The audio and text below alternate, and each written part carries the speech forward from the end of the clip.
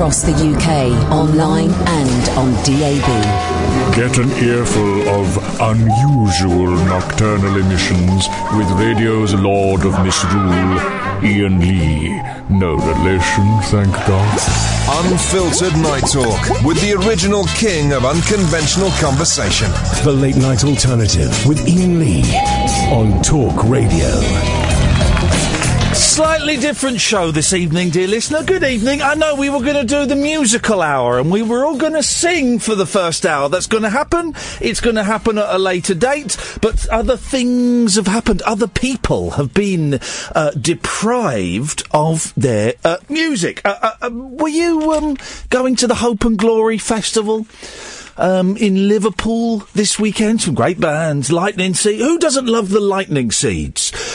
James, the brilliant James, Star Sailor, Badly Drawn Boy, Charlotte Church. It was a 2-day festival. With profits going to help the victims of the Manchester bombing. And over the weekend, I'll be honest, I was completely unaware of it. And over the weekend, I've just started checking Twitter moments. You know, there's that thing where it can tell you news stories. And more often than not, they're quite tedious and quite dull. But there was this one about the Hope and Glory Festival being cancelled halfway through, ending shambolically. And I clicked on it and I flicked through some of the stories, some of the tweets relating to it. And it seemed that a significant number of people had a really lousy weekend. Some people enjoyed their weekend, and we're going to get both sides of the story. But just to fill us in on some of the details and exactly what it was and what happened, let's speak to Lorna Hughes from the Liverpool Echo. Good evening, Lorna. Hi, good evening. How are you? I'm fine, thank you. So tell us about the Hope and Glory Festival. What was it supposed to be? Well, it was supposed to be a celebration of indie music, really. Bands from the last few years, and all around St George's Hall in Liverpool. People from all over the country were coming along to listen to their favourite bands and enjoy the weekend in the city, really. It was supposed to be a celebration. It didn't end up a celebration, did it? No, it didn't at all, no. It seemed to start off okay, then long delays built up to get into the festival. There was overcrowding, the Charlotte Church was axed from the bill. Nothing was running to plan. We were told it was crowded. People were queuing up. They couldn't even get in if they had tickets. And when did you first hear about it, Lorna? By the way, the Liverpool Echo has been doing, stunning work on this. So well done, you and your team. When did you first hear that things perhaps weren't going according to plan? Well, we were covering it from the very beginning. It started around lunchtime on Saturday, and I think from the beginning it was obvious there were problems. There were queues all the way down the road. People were saying they couldn't get in. Their tickets weren't being checked, and they were letting people in who didn't have tickets. So there was a lot of frustration on social media pretty much straight away. So one of the things that grabbed my attention about this story, and perhaps caused me to focus on it a bit more rather than just swipe through as we do these days, was it was announced on Twitter and Facebook Sunday morning. I don't know the exact time, but Sunday morning that it had been cancelled. Yeah. Well, there was a lot of confusion at first. People didn't know what was going on. At first, they said it was going to go ahead as planned, and then all of a sudden, these 3 words appeared on Twitter and Facebook: festival not on today, or whatever the words were that they used, and that really sent people into a spiral of confusion, really, because it wasn't very clear at all why that was happening and what the problems were. Have you spoken to some? I've spoken to quite a few, and have you spoken to people that were there? And if so, what have they told you, Lorna? Yeah, I have. I was down there yesterday to see what was happening, to see if it was going to go on for a second day. Okay. There were people, some of them had paid up to £600 to be in Liverpool for the weekend for tickets, hotel, transport. There was a couple there from Northampton, a couple from Glasgow, and they just didn't know what was going on. They were prepared to give it a chance. They knew that there were problems from the first day, but that they they were just furious, really, that nobody had told them what was going on, and the lack of professionalism that the organisers had displayed. I've heard rumours that there was a young lady from Canada there, and we have spoken to a young lady called Isabel. We spoke to her before the show. We might play it out later on tonight. Who travelled all the way from Germany to come to the festival, and people did spend a lot of money. One of the issues, I've got to say, we've got Leo Hanlon from Tiny Cow, who is the organiser of the event. He's waiting on the line, so I'm going to bring him into the conversation in a few minutes. We'll get to hear his side of the story. People were worried about safety, weren't they? About the number of people that were there, and a lot of the people I've spoken to said it felt very crushed. Yeah, I mean, this is something that I think the organisers denied in a statement earlier on, but everyone we spoke to, I think, without exception, said that they felt it was unsuitable. They felt it was overcrowded. There wasn't enough space. There was a bottleneck building up. So there were real concerns. But one woman I spoke to was in tears at one point. She said she was concerned for her safety in there. Gosh.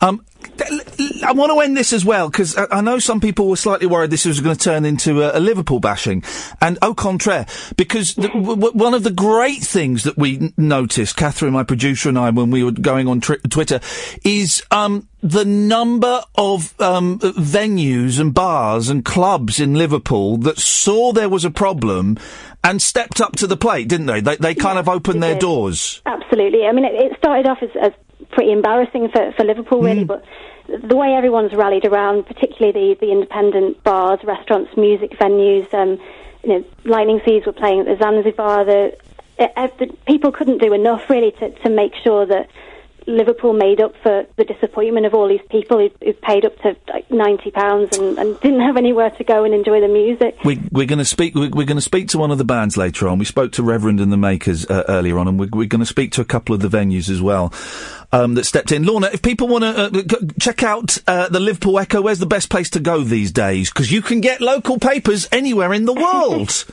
You can check out all our coverage. It's liverpoolecho.co.uk and follow us on Twitter as well. Keep listening, Lorna, and keep in touch, and we'll speak again. Thanks for that. Thanks for your time. Okay, so this, if you were there, 0344 499 1000. If you were there and you had a great time, 0344 499 1000. The gentleman responsible for the Hope and Glory Festival is Leo Hanlon from Tiny Cow. He joins me now. Evening, Lee. Good evening. I'm actually speaking on behalf of Hope and Glory Festival. Okay, what's the difference? The difference is an entirely different company. Okay, but you are with Tiny Cow? I am as well, yes. But the festival was put on by Hope and Glory Festival Limited. Okie dokie.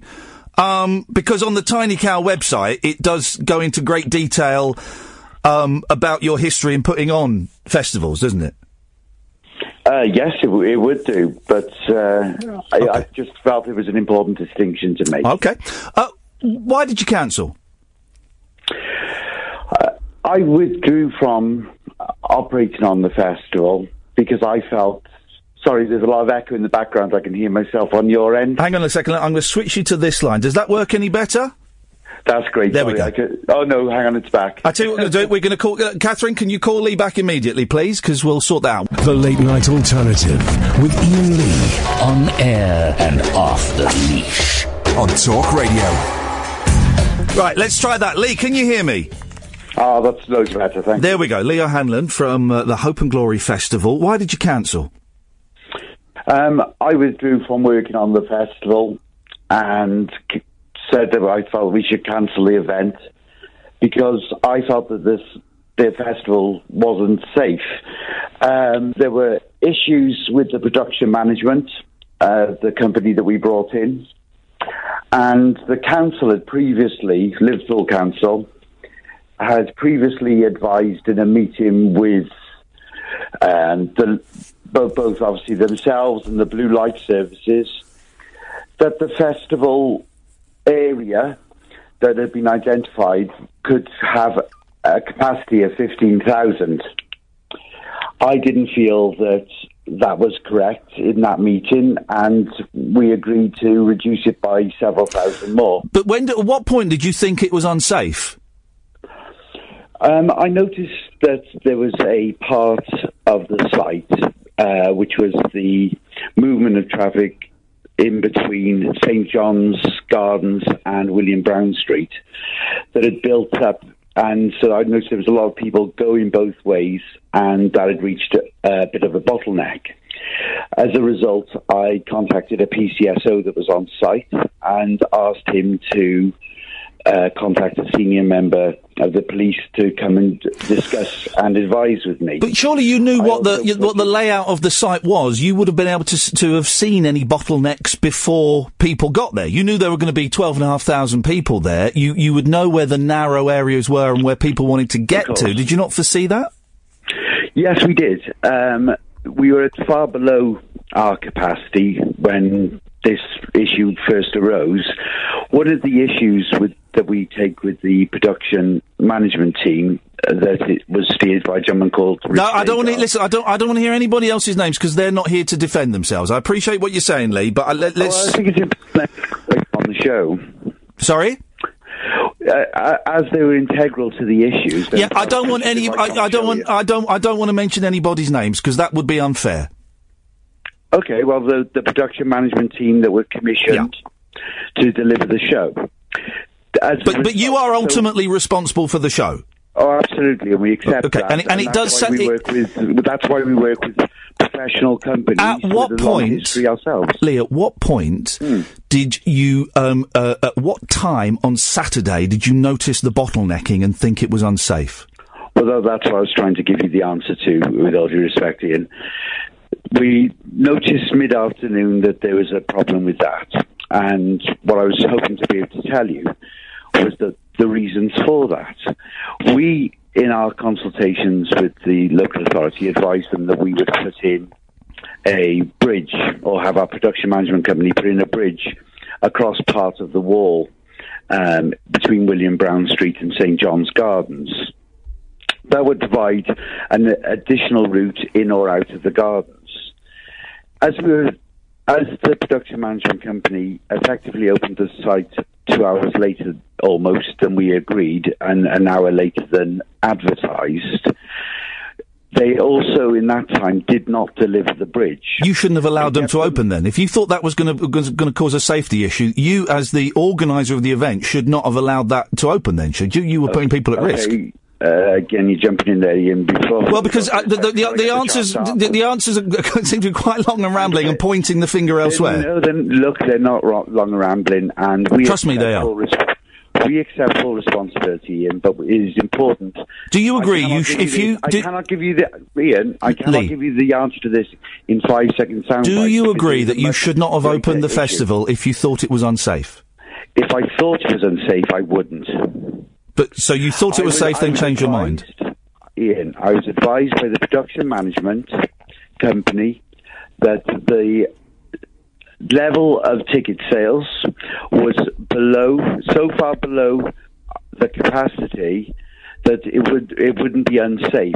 When I identified that there was a bottleneck occurring. So capacity would have been unsafe. Personally, that stopped all on-the-day ticket sales. So capacity... And called the police. So if it had reached full capacity, it would have been unsafe?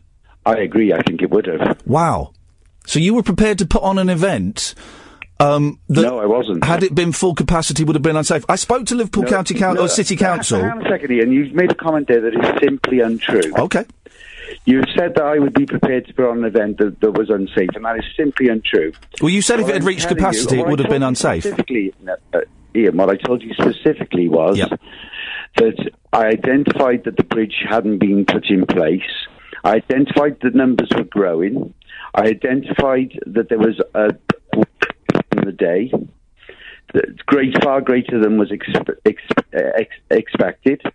I stopped the sale of on-the-day ticket sales, and I held the gates whilst I investigated the problem with the police to ensure the safety of all of the public. Do you think that the security measures on the gates, in terms of checking people's tickets and checking people's bags, was sufficient?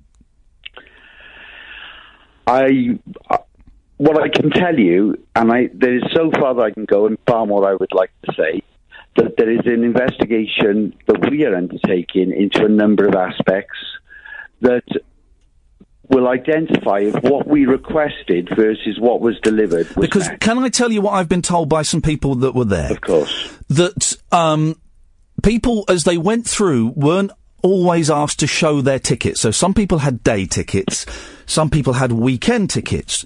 And several people I've spoken to walked through, did not show their tickets, and were asked which wristband they wanted, whether they wanted a day wristband or a weekend wristband. Also, several people did not have their bags checked. Now, after Manchester and the horrific events that happened there, people should have had their bags searched, shouldn't they? I couldn't agree with you more on that.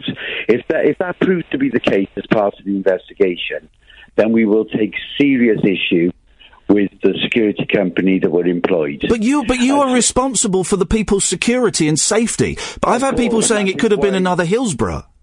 Right. Of course we are responsible for their security and safety, and that is why we advised our security company that was employed to deliver on that aspect of the event, a professional security company, and we ensured that it was a company that had worked extensively in Liverpool, including with the local authority, were employed to do that. Now, you're telling me some things that are the first time of me hearing them.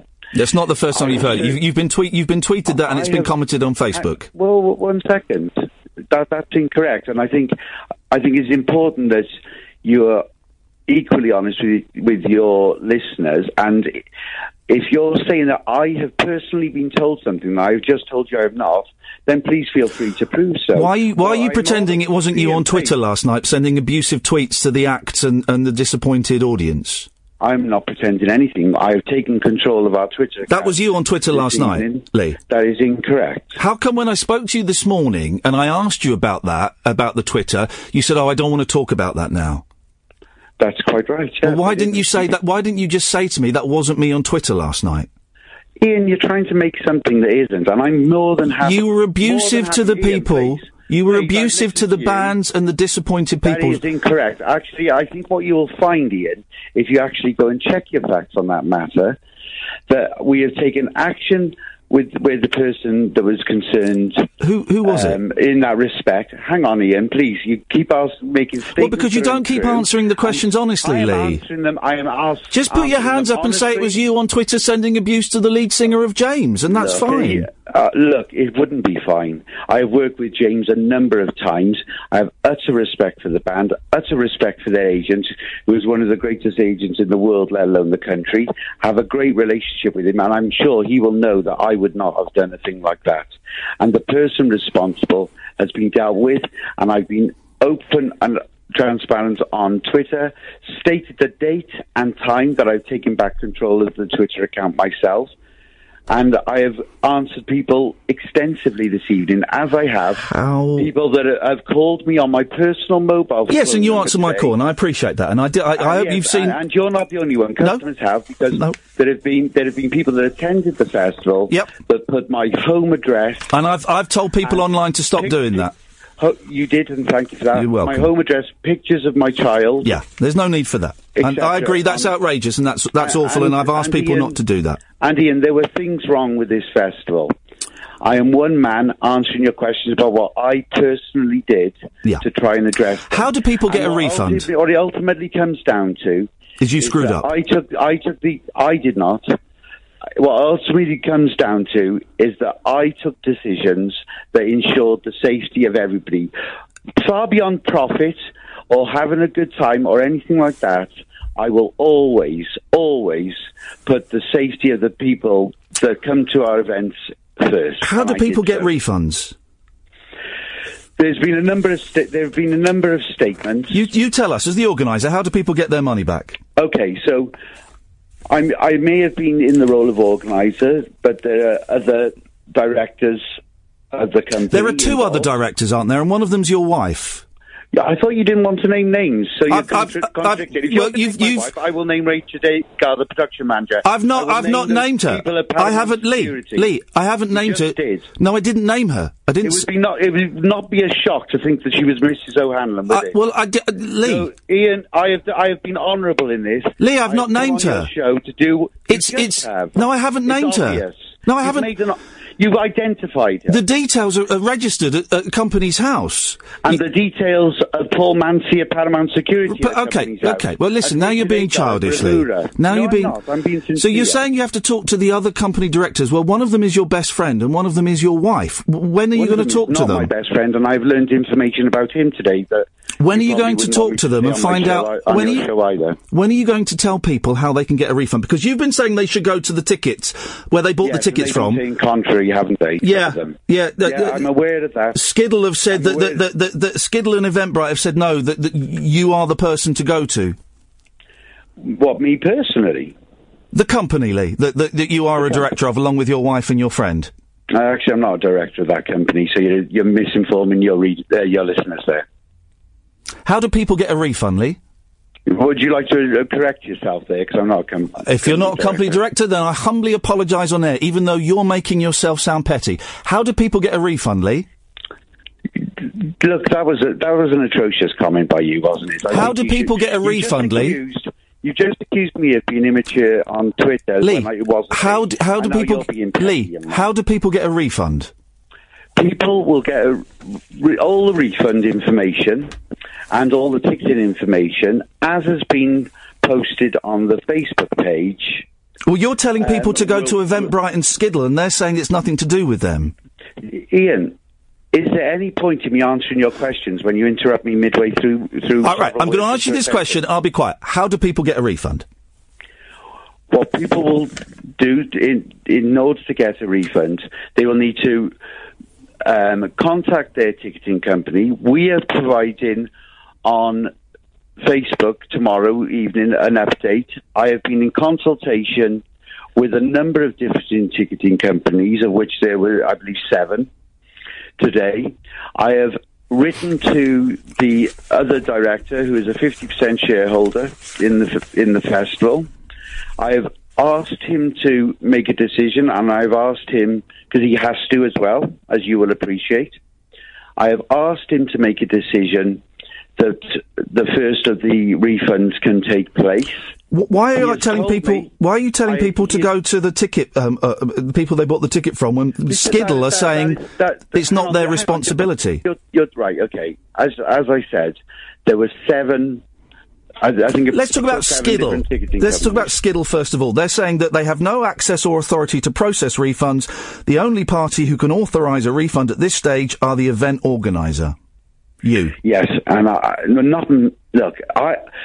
is incorrect. If I was in the position of event organiser and I'm not the director of the company... So you're not the event organiser? No, that isn't what I said, Ian. Listen to what I'm saying. I'm trying to, but it's a little bit rambling. It's not rambling. Unfortunately, it's not as simple as you would hope it would be with 5-second sound bites.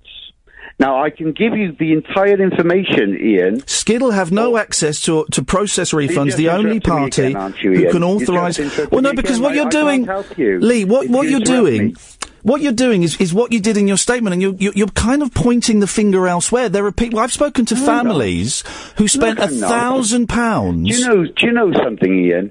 If I went to an event and it transpired the way that this one did, I would feel exactly the same as these people. I think it is desperately sad what happened with this event. You let them down, didn't you? I personally did not. You're not interested in what the issues were. We accept full responsibility for it as an overall. It's ultimately our event to deliver. You have previous, don't you? We have the ability. It's important that we have the ability to review what happened and identify where those issues were. Did you review the finger of blame? No. That is not pointing the finger of blame, but that is providing people with clear and concise information about what truly happened. Did you review what happened with your Jacksons concert on the Isle of Man in 2014 and Tom Jones in July 2015 and August 2015? Okay, you're talking about 3 different events, all of which went tits happened. up. No, they didn't. One lost £100,000. The other one you claimed that tickets were being triple printed, and another one there was awful sound and people were very unhappy. Okay, would you like me to address any of those claims? Well, I'm just wondering if you've learned how many more lessons do you need to learn before families can spend £1,000 and not feel frightened that their children might be crushed or killed by a bomber? First of all, you have given incorrect information to your listenership. Second of all, I can tell by some of the comments that you made there, it has been from your friend, who I will not name, that you've received some of that information. All of this is freely available on Google. That gentleman was convicted. All of this is on Google in the news stories. Look, Google News Stories does not make it fact. No, but do you deny these things happened? Sorry? Do you deny these things happened? I do indeed deny that some of that happened, yes. Wow, okay. So you've not learned... Are you in the wrong business, Lee? No, I'm not, Ian. I'm wondering if you are, because your service is supposed to provide honest and transparent and reasonable interviews with people, and yet you're choosing to speak over me every time you ask a question, and every time I try and give an honest and frank answer. Well, I apologise for that. Listenership. I apologise. What do you apologise for? You've done it time and time again. Would Ian, you? I tell you what. We spoke earlier in the day, yeah, and I said to you, did I not? I am more than happy to come on your show and give honest answers to you. Well, I'm hoping that will happen at some point this evening. Would you like to speak to some of the people that were there? Oh, I certainly would. Trevor, you were at the festival. You're through to Leo Hanlon. Hi there. Hi. Hello, Trevor. How are you this evening? I'm not too bad. Trevor, what was your experience like? From the moment I got there, after we spent an hour queuing, we got in. We didn't have any issues at security. They seemed to scan the ticket correctly. We got in and thought, oh, this looks like a nice site. And I'll be honest, it was nicely presented. The stages, I thought, were a bit small considering the sort of act that we're on. It was all going well. We knew there was massive delays, which was obviously a bit of a nightmare. I was already worried that I'd missed Badly Drawn Boy, when it turns out at that point we were already 2 hours behind with the acts. Very little information. That was the most frustrating thing. There was nothing on Facebook or Twitter to give an update. I think we'd been in there maybe 45 minutes. We went to the toilet, saw the massive queue. I said to my missus, I said, I'll go to the bar while you're at the toilets. Now, the toilets and the bar were either side of this one entrance exit where the bottlenecks were happening. I don't think I saw her for another hour after that, with both of us trying to get through the queues at a separate point, queues for the bar, queues for the toilets.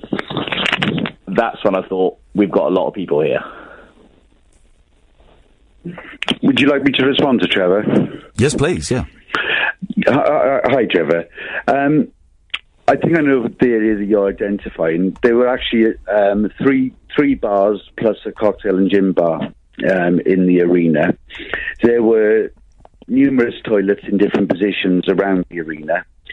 The main stage, I appreciate what you just said about the stages. The second stage was as big as you would see at any festival of that size. The main stage was almost the height of the World Museum. So I have to admit, I'm not quite sure about the comments on the stages.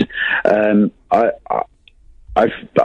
very upset that the festival didn't pan out the way it should have for everyone. I'm pleased to hear equally that your tickets were scanned properly by the team in place. Is there anything that you would like me to specifically answer, Trevor? I mean, for me, ultimately, you say about the bars and the toilets. The main setup where the gates for the entrance led into the top bar, which led into the gap between the fields, which led into the toilet. Unless you went looking away from the main stages, I didn't see another bank of toilets all day. Okay, there were bar, but I didn't see them. There was no signposts. Even the men's urinals behind the toilets weren't signposted. The only reason I knew they were there is because I saw somebody go in there planning to basically wee against a wall because they didn't want to queue. And then they come out and said, oh, there's urinals behind there. Right, okay, well, I can answer that. Events are run on there's a sort of minimum delivery on events of that size, and that's contained in something called the Purple Guide.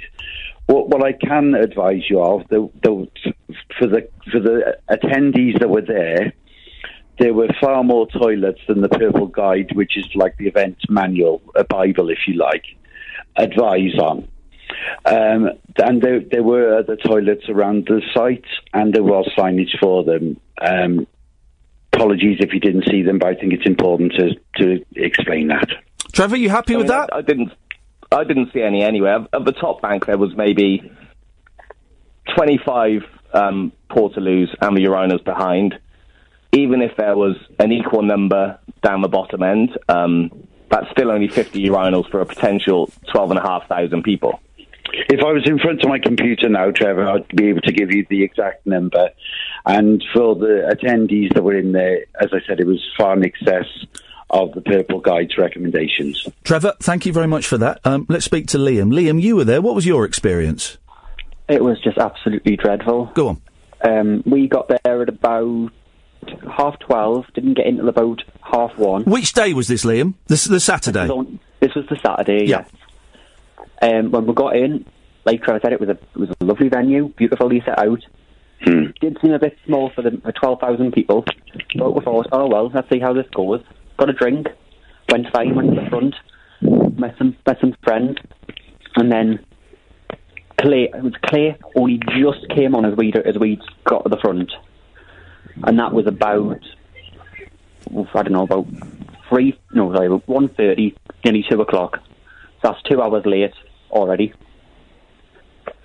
Then, obviously, the aid came off, and it was just taking so long for them to change over the set. Liam, I think you got your radio on. Switch it off if you can. Lee, that was one of the complaints from a lot of people, that there was the turnover time between bands was so long that there was no way you were going to keep to schedule. Well, that wasn't your the fault. issue. The turnover time wasn't the issue. Right. If you recall earlier in the conversation, I said to you that we basically agreed with the local authority that we were going to open the gates at 11. Yes. And we were going to advertise them as noon. That the purpose of that was to be that if there was an early walk up of people with tickets that were ready there early, we were going to process them early and thus help with any potential queues. Because the production management company, and I won't say his name again because you've asked me not to, didn't have the site ready on time, it meant that effectively we opened 50 minutes later than advertised and an hour and 50 minutes later than had been intended. And drop some of the acts. Well, I'll address all of that for you. That meant that in that time there was a huge build-up of a queue that we wouldn't have otherwise had, that was almost impossible to then deal with. Now, with it being a city centre as well, obviously people find it a lot easier to arrive quicker. So what that meant was that from the outset, the failings, as I perceive them, of the production management company, meant that we were always on the back foot. But it was, Lee, it was your company that did it. You're responsible for it. The company was Bravura. No, but you Hope and Glory Festival, you organised it. You were on Facebook saying, I can't believe I'm doing this. I'm living my dream. This is great. Who's ready for it? You were the face of it when it was going well, but when it was going badly... I'm on your show now... Pointing the finger. Ian, I'm on your show now that it Your statement talks about stolen sandwiches. No, it doesn't. You're being silly. Your statement talks about food that was given out. I think it was given to the homeless, wasn't it? Ian, you have just thrown in sandwiches, haven't you? Foodstuffs. You're being petty. Shall we read it? Can we answer? Give me the opportunity to answer the comments that your listener has utterly... You're the one that mentions a pint of milk. You mention a pint of milk in your statement. Ian, you're not even letting your listeners have the answers to the questions they're asked. Well, we finish at 1. Well, look, Ian, I've come on your show. I'm prepared to answer their questions. Please do me the courtesy of allowing me to do that. Liam, do you want your money back? I do, yeah. Were you there for both days? Well, Sunday never happened. Right, but you had a ticket for Sunday. Lee, can you give Liam his money back? I will finish answering the question that he asked, and then I will come on to that, Brilliant. Of course. What it meant was that those delays, that the main stage started later. The time meant that the time that was lost was the best part of 2 hours in the end. That meant that of the top 5 acts, we had to shorten their sets to ensure that everybody saw as many of those acts as possible. The View, that were the band fifth from top, had their sets shortened. I got together. I dismissed the production manager and made him leave the site because the situation became so severe in the failings. I got the top 3 acts tour managers together and said, look, gentlemen, this is the situation. It's not one I've ever experienced at one of the shows I've been involved with before. Let us all just talk sensibly and reasonably and decide how we're going to do that. Sadly, with 4 acts remaining at that juncture, I had to make a decision on which act to drop. Charlotte is the most wonderful... Church. Yeah, Charlotte Church is Late Night Pop Dungeon is the most wonderful show that I'm sure would have thrilled the audience. And yes, I had to make the decision. I had 4 acts left. Okay. I could reduce the sets of 3. How does Liam get a refund? The refund's dependent on... Give him his money. Go on. Tell you. Ian, give him his money. Go on. Petty. No, it's not. Give him his money. Go on. Lee, I'm sorry. 89. Lee, on the phone line now. Lee, don't be silly. Ian. 89 quid a pop. Hang on a second, Lee. Just acknowledge what you said. 89 quid. 89 quid a ticket is not petty. Lee, you're rambling. You're rambling and you're slurring. Liam, shock jock doesn't mean anything. Silly. And don't be offensive about the speech of a person. Lee, you didn't slur this morning when I spoke to you. What are you suggesting, Ian? I'm not suggesting anything. I'm suggesting you're not. I'm suggesting you're not focused enough. Okay, saying that. I'm actually focused. I'm focused on the fact. Then give Liam his money back, Lee. Give him his money back. Oh, aren't you a ranter? This is give him his money back. You know, Ian, it's just as well I don't behave as you do, isn't it? Give him his money back, Lee. 90 quid a ticket is not petty. No, but your behaviour is... Some people spent £1,000 coming to your festival that was a complete and utter balls up. Pull your socks up, dude, and sort it out. Ian, stop acting like a shock jock. It's not impressive. No one's impressed by you pointing the finger. No, we've identified the blame, not pointing the finger. There is a difference and an important You're embarrassing yourself, Lee. This is your chance to redeem yourself. Give Liam his money back. Bless you, Ian. You're all about the ranting and shouting yourself and not allowing me to answer the question. Give Liam his money back. Oh, Ian, I think you see an opportunity to go down in folklore behaving this way. I'll tell you what, Lee. Lee, listen to this. This is how a gentleman behaves. Liam? Yes? If you stay on the line and speak to Kath, I'll get you 90 quid, okay? It was, to be fair, it was 2 of them. It was 100. I'm only giving you one of them. Liam. Well said, Liam. Liam, you stay on the line. I'll send you a cheque for 90 quid, all right? Out of my own pocket. Because I know that 90 quid is a lot of money. Of course it is, and I utterly recognise that. Offer to pay the other 90 quid, then. Offer to pay... Okay, go on, then I'll go halves with you, then. No, not halves with me. I'm paying 90, you pay 90. That's what I said. He just told you there were 2 people. Right, why the bloody hell am I paying for your mistakes, O'Hanlon? It's not my mistakes. You're not interested. Ian, are you going to honour what you just said to that gentleman? Yeah. I will. Yes, I am, mate. Because I'm a man of my word. I don't go on Twitter and pretend I'm someone else. And neither do I. Liam, stay there. Speak to Catherine. We'll get your details. Aaron. Hi. Hey, Aaron. You were there. What was it like for you? As soon as we rolled up, you could see it was total chaos from the queues outside. There was no information of what time bands were on or anything. And we were told to go to the box office because we needed to get a separate wristband because we needed to go to and from this venue to drop our son off because we were coming back on the Sunday. So we got put into another queue. And then when we got there, we got shown to 2 guys who were on the guest list. As soon as we come to the box office window, it was Lee who come to the window and the guy who was on the guest list gave his name and he just Lee just gave him a nod and didn't even bother looking to see if he was on the guest list. Put the wristband on them. I wouldn't have needed to with some, in all fairness, because I put the guest list together, so I would have known some of the names. They didn't even give you the names, because do you want to tell you why? Because the lad was with a girl, and the girl was going to buy a ticket because she never had one. Well, you end up giving her a wristband without buying a ticket, because he just said he was on the guest list and he put 2 of them in. Well, we would have gone off our guest list. No, yeah, and then we had to speak to you to guide us to get wristbands to come back with our child. And we asked you if you needed to scan our tickets, and you said no, and you didn't scan our tickets. The tickets there were scanners for all of the tickets there. If you were bringing back your child, the reason you would have had a separate wristband to go in and out was that after Manchester, I decided not to allow re-entry, but to make them no different to anybody else's there. Right, what we decided to do was make wristbands for re-entry available to people that had young children, or, for example, if they had a medical condition that meant they needed to occasionally return to their hotel.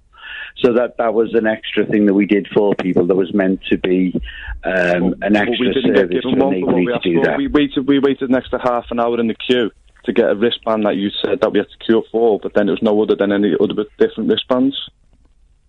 No, I'm not sure. And then we asked you if you need to scan our tickets, because our tickets were on a phone, and you said no, it's fine. So you personally never scanned 3 tickets. I don't agree with that. That's not safe, is it, Lee? No, that wouldn't be safe, and I don't agree that was the case. So Aaron's lying. I'm just saying I don't agree that would have been the case. So he's a liar. No, you definitely did, and you give us we asked could we get our son's wristband, because we come on the Saturday to make sure the venue was okay and be safe. Are you the gentleman with the little one that was in the pushchair outside? No. We didn't bring our son on the Saturday. Me and my girlfriend come on the Saturday to do a recce of it to make sure it was okay, and then we were going to bring them back on the Sunday. So we asked you at the window, could we have a wristband for our son, because we don't want to have to queue up again to bring him on the Sunday. To which you give us the kid's wristband, give us our wristband, and then we said, do you want to scan our ticket? And you went, no, it's fine. Our wristband was just the same as everybody else's wristband. There was no difference. I'm not sure what point is being made, but it was unsafe, and you were allowing people in without looking at their tickets. As soon as I walked in, I knew the place wasn't safe. He's saying there was a ramp meant to go in. There was no chance a ramp could have went anywhere. There was no chance there was a ramp able to go on that wall. Oh, no, that is incorrect, Ian. What we would I thought it might be, Lee. I had a feeling it might be. Let me give you the truth. I've been in a lot of festivals, and I've seen, as soon as I walked in, I could see the way the main stage was set up, the way the bar wasn't at all. It's straight away from my partner. I said to where I went. Do you remember the layout near to the main stage? Is it Aaron's fault? No, I'm asking Aaron, does he... No, but is it his fault? Is it the cab driver? I can draw it for you perfectly. Okay, fantastic. So let me... Is it the bloke selling chips' fault? Whose fault is it this time, Lee? Ian, this is not about anybody's fault. I think you're being ridiculous and petty. I think you're being very rude to people that have spent a lot of money on a weekend you ballsed up. Rude to anyone. I've you have. utter sympathy with everybody that went there that had a less than fantastic time. How much money did you raise for the victims of the Manchester bomb? At this point, with the cancellation of the festival would run at a loss. We decided straight after the Manchester incident that we would donate all the ticket profits from the inaugural festival to the Manchester Fund. Inaugural? Now we announced that prior to the announcement of the One Love concert even. Yes. So please let's not get into anything. We are devastated. Well, hang on a minute. We're not a bit upset. Hang on, we're devastated, not a bit upset. So are the families that spent £1,000 and felt their children were unsafe. Of course, and how awful is that? So just to clarify, exactly how much money from the ticket sales is going towards the Manchester victims? At present, I couldn't tell you. What I expect to be the case Zero. is that there aren't profits from the ticket sales. Yes, I do expect that to be the case. What I can tell you is that there was every intention to give every penny. Well, where is the money then, Lee? Because you're not giving refunds and you're not giving the money to the victims of the Manchester bomb attacks. I'm just wondering where the money is. Really, you'd be that adrift, Ian, of understanding I can't follow... that? Yeah, I can. I'm not a business mind like yourself, so tell me, where is the money? Well, let me tell you something, Ian. When you put on an event of that size, let me ask you a question. You're full of questions for me, and you don't listen to your answers, and I will listen to yours. When you put on an event of that size, with artists of that level, in the city centre, how much do you think it costs to put on a festival of that size? Lee, I'm not a festival organiser. Neither are you, it would appear, but... I'm terminating the call because I'm not... Sorry? I have come on... Say hello to Sean. Sean, you were there, weren't you, Sean? Ian, I'm going to terminate... Lee, speak to Sean. Sean a moment. Give me Sean a moment, because I would like to answer any question you have. The problem we have on this call at the moment, and I've been on the radio... Where is the money? 45 minutes... All we have is a shock jock that wants to know where is the money. Is the money? I even anticipated. Well, because the money was supposed to go to the Manchester victims, and it's not. It's not going back to the people who had their weekends ruined. So where is the money? You're not allowing me to answer. You're going to let me give a full and The question is, where is the money? Let's hear your answer. The answer to the question, where is the money, is that it costs a fortune to put on a show at that level. We promised and committed that we would donate to the Manchester Fund every penny of ticket profit sales. At the moment, I don't think there will be profit sales because of the cancellation of the second day of the festival. But you're not refunding people. I think the festival will be a loss. You're making an assumption that we are not refunding Well, you've people. said that you're not going to refund people. No, I have not. Well, you're sending... No, I have not. You're sending them to the ticket sources. Ian, all you are proving that you and your friend Joel Young was convicted for harassment for 5 years restraining order against us. All you are proving that you are embellishing upon that. No, not at all, Lee. You have not allowed me to answer your questions once. Lee, you've had 45 minutes. I have. And say hello to Sean, who was there. After 45 minutes, not a single question. Do not interrupt. All right, answer Sean's question. Sean, what was your experience like? Sean, thank you for coming on this show, and I hope I can give you your answers to your questions. Hi, Lee. How are you doing? You okay? I've had better days, of course, Sean. I hope you have too. I can imagine so. So just a couple of things to pick up on in terms of the capacity and the ticketing, really. I don't know what your feedback's been, but our experience on the day was that entering the venue, we were in a small party of 6. Some of that party, their tickets didn't actually scan. We were told by security they'd already been used, at which point they were granted entry anyway and asked whether they were there for a day or for 2. So that's 2 people out of a small party who didn't, as far as your security were aware, have a valid ticket, and were then asked if they were staying for 1 day or for 2. Can I ask you, Sean, who was the ticket company that you purchased your tickets through? Does it matter? Yeah, it's their fault, Sean. I'll tell you. Behave, please. They Ian. probably got the mac and the sandwiches as well. Ian, would you like to take the opportunity at last, after 45 minutes, to be mature and not interrupt? I apologise, Mr. Hanlon. You apologise a lot, but you keep doing it. Sean, the reason I would say that it matters is that you've just told me that 2 of their tickets wouldn't scan. Now, my understanding is that when tickets won't scan, that's generally because they've already been used. If there was an issue with the ticket scanning, I would want to address that directly with the ticketing company concerned. But I think that's kind of the point, that if there was an issue and the perception from the security point of view was that the tickets hadn't been used, surely those... Then why was the security let you in? Look, Sean, I agree with you on that. I'm not complaining because I entered, but my point is that... No, of course, but I agree with you that... You couldn't possibly have known how many people were in the venue, and if they were then given wristbands by asking whether you're there for a day or 2, you would have had no way of knowing how many people were going to be there on Sunday. I agree, Sean, and it's not before Ian suggested pointing the finger at someone else. I would really love to know who the ticketing company was, so I can ask them if there was any issues with the scanning, and equally go back to the security company and ask them if they will verify to me. There were issues, weren't there, at one of the Tom... Hang on a second, Sean. There were issues at one of the Tom Jones concerts with tickets being printed by one of the venues, weren't they? You're talking about a different That's company. a coincidence, isn't it? You're talking about a different show. You're also talking about a theatre company, not a major ticketing company. And look, let's be of no mistake here. We had major ticketing companies, and what Sean is identifying is that there may have been an issue. Okay. What we also have in place, though, and I think it's important to note, is that rather than just the tickets, there are people available on click. We actually had one of the senior managers of one of the major ticketing companies assisting on those gates and overseeing everything. So this wasn't just festival staff, and that's why I was keen to know which company there was an issue with, because I think Sean's made an important point. Okay. Just what extra costs will you incur as a result of cancelling Sunday? Well, I'll give you an example. All of the artists alone will still get paid. Yeah. What extra costs will you incur? Those costs were there. The costs of paying for the artists were already there. What extra costs will you incur? I just wonder, because you said there won't be any profit to give to the Manchester victims.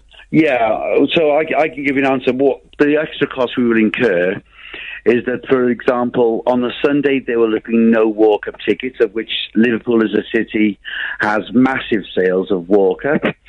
There were many. Well, there were probably in excess of 1,000 that I personally walked the line and turned away on the Saturday because I didn't want to sell any more on the day's sales. Oh, I thought you because this is on the Saturday. Because on the Sunday you kind of disappeared, didn't you?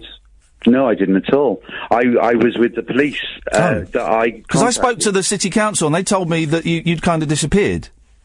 Who at the city council? I cannot reveal my sources, sir, but I spoke to someone. Then your sources are incorrect, because thank you for clearing that up. I was in conversation with Zoe Rubert. I was in conversation. I saw her out at the gate, Angie Redhead. I was with a sergeant of the police, and then two chief inspectors from the police. Well, they're not the council. I was with. Okay, Lee, listen. The council, but I think you'll agree. Yes. The police in that scenario are far better. And I was also with Julie Orr from the World Museum. Okay. Where we were looking at the situation from on top of their steps. All right,Lee. Listen, you came on, and I appreciate you came on. And I know we've locked horns, but I hope you understand why I've had to do that. Because a lot of people are out of pocket. Look, of course, Ian, I understand why you have to do that. I didn't appreciate you interrupting every answer I apologise. And I've tried honestly. There are many people that might have hung up after 50 minutes. No, I know, and I appreciate that you stuck around. And I appreciate that you came on when you didn't have to, Lee, and I genuinely appreciate that. And you know, from the bottom of my heart, to everybody that attended, I am desperately sad that it turned out the way it did.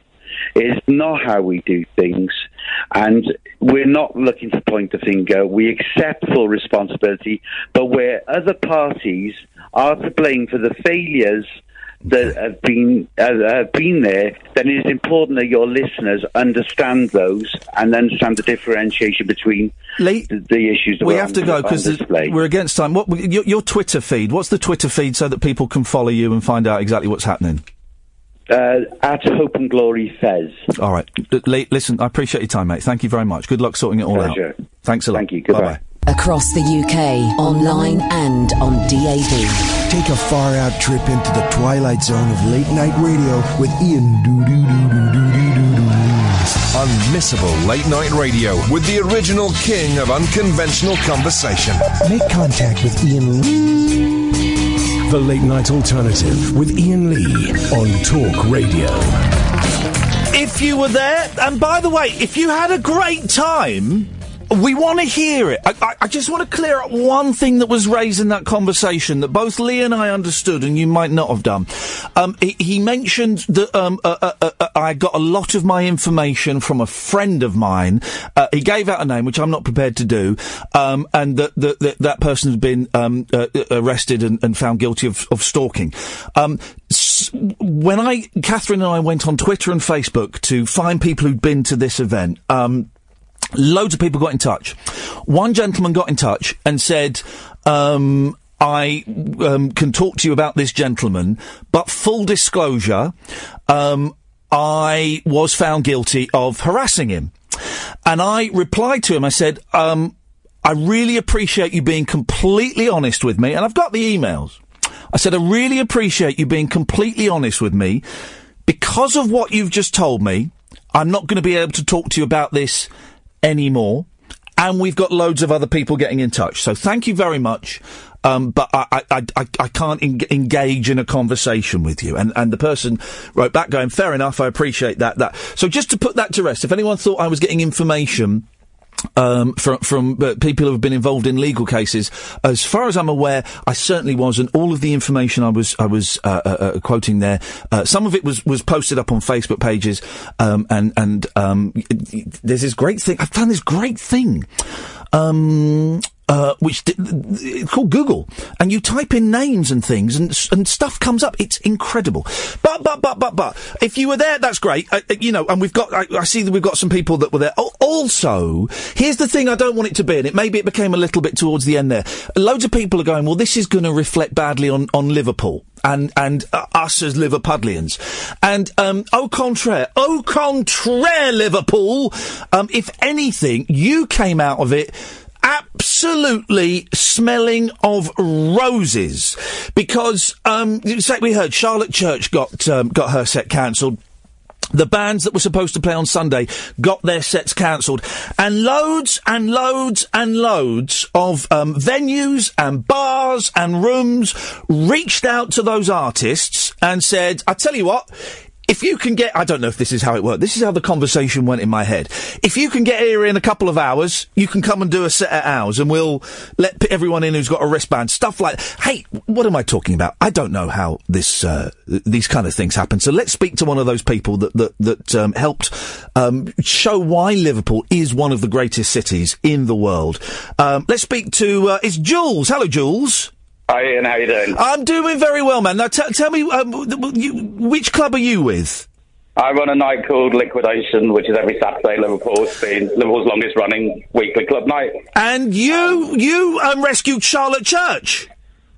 Yeah, I'd messaged her in the week to see if she could DJ afterwards, and then we didn't get any joy. I got in from the shops, and she put out on Twitter, anyone help us out with a set? And I messaged back and went, please, first refusal, give me 10 minutes, and we had it boxed off with a sound person arriving, and within an hour and a half, they were sound checking. Isn't that... So it was like that then? I was kind of making it up, but no, you did it like that. Literally like that. 5 tweets, 5 DMs, and we had a gig. Oh, brilliant, brilliant. Good for her and good for you. She was great. Listen, I've only been to Liverpool a few times, and I did the Beatles thing. Sorry, guys. Okay. Tell us about Liquidation. Where is it? How many people does it hold? It does about 500 people every Saturday. It's been running for 24 years. It's in a basement called EBGB's. Yeah. And it's actually been refit out as a dungeon. So the band walked in, late night pop dungeon, walked in, and we're like, wow, an actual dungeon. and it was perfect. And they sound checked, had a bottle of Prosecco, had a crate of IPA, and away we went. And then, you just tweeted, if you're missing Charlotte Church, we've got her. Come. Who did you let in? So everyone that came that had a Hope and Glory wristband obviously got in for free. It was, front of the queue, make sure everyone's safe. And then we're only £3 in anyway, so anyone else that wanted to come down got a show for £3. Hey man, that's brilliant. Twitter was the star this weekend. It was great. That is absolutely brilliant. And this was one of the things that kept me hooked on Twitter over the weekend. Was watching the Twitter meltdown of that Twitter feed, but then also seeing people like yourself, and we've got a couple of other places as well that invited the bands on. I saw the Lightning Seeds were off to go and play somewhere else. The Lightning Seeds played just down the road on Sunday. There was a massive queue, sort of hundreds of yards down the road for them, and they played with Clean Cut Kid. I've seen the Olympia have announced that people can go to Toots and the Maytals tomorrow with a ticket, first come, first served. So yeah, people have stepped up. It's been great. It's been really, really positive from what could have been a lot worse. And I'm glad people are seeing Liverpool for what it can do. And I've seen loads of people online, Jules, who said, and I have. Well, I'm saying I'm quoting £1,000. That's not an exaggeration. We've spoken to a family, and it was with mum and a dad and 2 kids, and with the travel, with the petrol, the tickets, and the hotel, they spent £1,000. So that is a lot of money. And 90 quid is a lot of money. It's the biggest place. I mean, there were bars offering cheap treat drink deals. You know, everyone's going, 12,000 people, let's help them out. It is wonderful that so many people pull together. Jules, give it a plug, okay? If anyone, guys, if you're going to Liverpool, and it is one of the best places in the world, I want to do a week in Liverpool soon. We want to do a week of shows. Yeah, hey, come and see us. Jules! I can talk about you doing a DJ set, man, if you want. Well, I don't know about that. My music, I don't think will go down too well in a dungeon, but maybe we can come and do the radio show from there. That sounds like a great idea. If anyone's visited Liverpool, it's every Saturday. If you're a tourist, if you're a new student, and you're good people, come and see us on a Saturday. Indie, rock and roll, disco, pop, and it's just a big party. Can I ask one question, completely off topic, Jules, if you don't mind? Of course. Do you guys get sick of the Beatles? They're one of the best bands in the world, aren't they? There was a hesitation there, though. I've got every single one of their albums up till one. Jules, listen, mate, well done for being such a good person. And I'm what was the concert like? Was she good? She was amazing. She played sort of Radiohead songs, Sabbath, Talking Heads, Amory, Michael Jackson, Prince, Edwin Starr. It was out of this world. But have a look online. There's clips on Liquidation Liverpool on Facebook. Brilliant. And Liquidation Loves You on Twitter. Jules, brilliant. Thank you, mate. I appreciate that. We can go to another venue that helped out. It's Dan Murphy, who's the owner of Berry and Rye. Where's Berry and Rye, Dan? It's just a tiny little place on Berry Street, Ian. Don't do yourself down. How tiny is it? We fill up 48 bums. Oh, it's tiny. It's proper tiny. How did you get involved at the weekend? Well, I've been on the Saturday, and it was a bit of a shit show. Yeah. Sorry for the language. That's all right. No, I think that's appropriate in this instance. Okay, it was a shit show, Ian. Yes. And so, I'd seen it firsthand, and then the Sunday, just the reaction from the organisers was terrible, and people don't think it's a guy from Wales who's based in Lichfield who's cancelling the show. They think this is a Liverpool event getting cancelled. Yeah. This is my first time in Liverpool. I spent $1,000 getting here. And rightly so. So that's not the story we want people to know about Liverpool, and I just felt it just needed to be changed, really. So we just chucked something, Hospitality Exchange Group. We said, hey, we're going to offer a few free drinks or cheaper drinks with our bars, but it'd be a better gesture if everybody did it. And everybody's response was phenomenal. Wow! So you started it. You started the. This is rubbish, but let's see if we can make the town a bit cheerier. Well, just lit the flame. Do you know what I mean? I'm sure plenty of people were thinking it, but I was kind of on Twitter at the time when I saw what was going down, and it was dreadful. Yeah.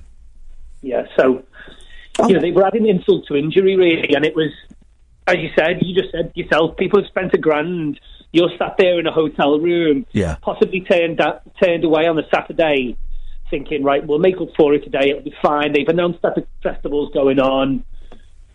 Oh, no, wait, no festival today. Done. And how quickly did other bars and clubs and venues start picking up where you'd started? Was it quite quick? It was instant. Yeah, and it started with the independents. There was a bar called Gin and Juice, replied straight away. They'd been open 2 months. Yeah. And then it went from there. Heebie-Jeebies got involved again. Salt Dog Slims were offering free hot dogs. All of our venues were doing cheaper drinks. And it was just phenomenal, but it really was independent, And Liverpool's got a great independent heart at the moment. Yeah. It was phenomenal to see, really. It was really, really cool. It is brilliant, and it's one of those cliches, isn't it? That people in Liverpool and people in Manchester, they're always nicer and friendlier than people in London. But this is the way it's spread. I mean, we heard there about Charlotte Church getting put on 2 hours' notice. That is incredible. That's an incredible attitude. And I don't know. Is it just a Liverpool thing? I don't know. I don't I'd say that. It's just about understanding somebody's plight, isn't it? It's about being able to empathise in a situation. And, when something goes wrong, people just want recognition of the problem, at least, which the organisers didn't do, and someone to take ownership of a solution at best. And I think maybe when you've got a bunch of independent operators, they're all solutions people. Yeah. And they love their city. That's why they're here. Yeah. They love being in business. That's why they're here. They're not necessarily asked about making money. They just want to create great things. And this was a chance to create something great, and we did. You know, it was cool. It was really cool to be part of. You did, and you guys, you, Dan, and everyone else that's done this has turned the story around, because it could have been, there could have been a lot of people coming away going, "Oh, Liverpool, I ain't going back there." But if you go on the Facebook groups and if you go on Twitter, for most people, it's totally turned it around, and they came away going, well, you know, it got cancelled, we wasted a lot of money, but we actually had a really good time, and we saw bits of the city that we wouldn't have seen otherwise. Yeah, and that was great, because there was so many different areas that were offering loads of things, and because there's hotels everywhere, hopefully people got to see things close to them that they, as you say, they'd never seen before, you know, which was great. I've got to say as well, though, that the lightning seeds were just epic, and more bands didn't follow suit. You know, Zanzibar got involved straight away. Yeah. Said, "Hey, come and play here." Brilliant. And I know for a fact that they wanted to play a second set. I mean, I was outside when the queue was there. It was, wow. It was longer than Hope and Glory on the Saturday. Man. Dan, listen, you're a good man. It's the Berry and Rye on Berry Street in Liverpool. Dan Murphy, thanks so much, man. Thanks, dude. Cheers, Dan. There we go. Let's take one more of these, and then we'll. I'm enjoying this. You see, it would have been so easy just to have gone. Well, and that was a crap weekend. Anyway, moving on. But I think it's really important that we celebrate the fact that these bars, these people that run these bars, that the acts pull together and still manage to put on a show despite the cock-ups elsewhere. Let's go to Stefan Price. Hello, Stefan. Hi, Ian, you okay? Yeah, I'm good, thank you. Alma de Cuba, how did you help out? So, yeah, we manage social media for the whole of Alma de Cuba, we're Liverpool's oldest Catholic church, and we're now one of the top bar and restaurants. So my job, day in, day out, is to look through Facebook, Twitter, Instagram, see what's happening. I bet you had a field day at the weekend seeing that coming up. Trust me, it was a day that'll stay in my mind forever. I bet. So I woke up early on Sunday and noticed that this big catastrophe had happened. This festival that was supposed to be amazing was cancelled. So the first thing I thought is, well, what can we do? So I got on the phone to our bar manager, Gary, and he said, well, we can't, we might not be able to do anything big, but what we can do, we can invite people through our doors. Let's give them 2-for-1 cocktails. Let's give them 4 beers for a tenner. Let's just give them a really good Liverpool sort of welcome. Beautiful. And when you walk into our venue, it's literally just stunning. It's you're standing in front of the church. Oh wow. Church altar, and we had tweets all throughout the day saying we'd turn the day around and that our staff are so friendly. And it just shows that the power of social media and the power of Liverpool together was just phenomenal. Really. That's the thing, isn't it? You think back even 10 years, and if something like this had happened, people would have got the train or would have got in their cars and they would have headed off home. But now that everyone's got the internet in their pocket and Twitter and Facebook, it's so easy for people like you to reach out to people who are stranded. Yeah, definitely. It literally took us about 15 minutes, and all of a sudden we had people coming through our doors, we had retweets, we had messages of support, and we literally just turned people's day around. Maybe if that was 10 or it was 100, we don't know the exact number, but, as long as that, people went away from our city thinking, actually, these are a good bunch of guys, and like Berry and Ray and the rest of the bars, it was not a competition. Everybody was retweeting each other and everyone was getting involved, and it was like sort of we'd created our own little online bubble and showed the world that, Liverpool is the place to be today. It didn't seem like a festival just being cancelled. So it was just a really weird atmosphere. And then coming in this morning, obviously seeing the aftermath of it all, it was just great to see. Great to see everyone's faces and photos Stefan, and stuff. You're a good man. The Alma de Cuba, whereabouts is it in Liverpool? People are coming up like Go on. Yeah, we're based on Seal Street, around the corner from most of the bars and restaurants, and to be honest, we have entertainment for everybody, so yeah, it was a great day. Nice one, Stefan. Well done. Thanks for coming on, and well done for doing it. Thank you very much. Have a nice evening. Cheers, mate. Take care. Everyone's been so nice. Everyone's been so nice. Abigail and Claire, I can see you're there. I can see you've been waiting for a while. I've got to do a break and then I'll get to you. But I just thought it was important that we spent a bit of time focusing on the positive. And I think you'll understand why. 0344 499 1000 is the telephone number. I think it's the first time I've said that all evening. This is the Late Night Alternative. Hello, I'm Iain Lee. You're listening to Talk Radio. The Late Night Alternative with Iain Lee on Talk Radio. The Hope and Glory Festival was happening at Liverpool. I was unaware. Here's the thing. We just talked about Twitter there, right? Here's the thing. The way I found out about this story is I looked at the Twitter moments. You know, it gives you the news stories, and it said something like festival cancelled. And so I clicked on it, and I flicked through, right? And I would have thought nothing more of it if I hadn't seen someone, Leo Hanlon says it wasn't him, let's take him at his word for it, but someone using the Hope and Glory Festival Twitter feed having a go at the lead singer from James, Tim Booth. I've met Tim Booth, he's a very nice, softly spoken gentleman, right? Well, this was 15 years ago. He may become a loud, shouty man now. I don't know. But there was one tweet, and it was just having a go at Tim Booth, and I thought, right, that's not going to go down well. That is not how you deal with a situation like that. And if I hadn't have seen that tweet, do you know what? I don't know if I'd have followed the story along and phoned Kath up yesterday afternoon and said, Kath, I think I found something that might be worth having a look at. Can you do a little dig around? And then as we dug deeper, we saw, you know, the let's say hundreds of upset and unhappy people. The drama that was unfolding on Twitter. In terms of you know, punters being shouted at and bands being shouted at. And then we also saw the good side. And again, I'm going to say this, hats off to the Liverpool Echo, because I'm a big fan of local papers. My family always think I'm a very strange man, because when we go somewhere else in the country, I'll buy a local paper. Now, quite often, a lot of local papers, it's just adverts for cars and stuff. But I like reading a local paper. I want to know about the lollipop lady who saved a cat. I want to know, I like all that stuff, and local papers are dying off, just as real papers are dying off. So go out and support your Liverpool Echo, guys, and your local papers. Right. We've got some festival goers, and they've been waiting for absolutely ages. Abigail, I don't know if this wait was as long as it was for you at the weekend. You went to the festival. What happened for you? What was your experience? Well, me and my husband attend with our 4-year-old daughter. The festival is advertised as very family friendly. Let me just interrupt for a second, because I didn't really make that point clear enough when I was talking to Lee. This was a big thing for a lot of people, is that it was family friendly, and you know, kids were actively welcome, weren't they?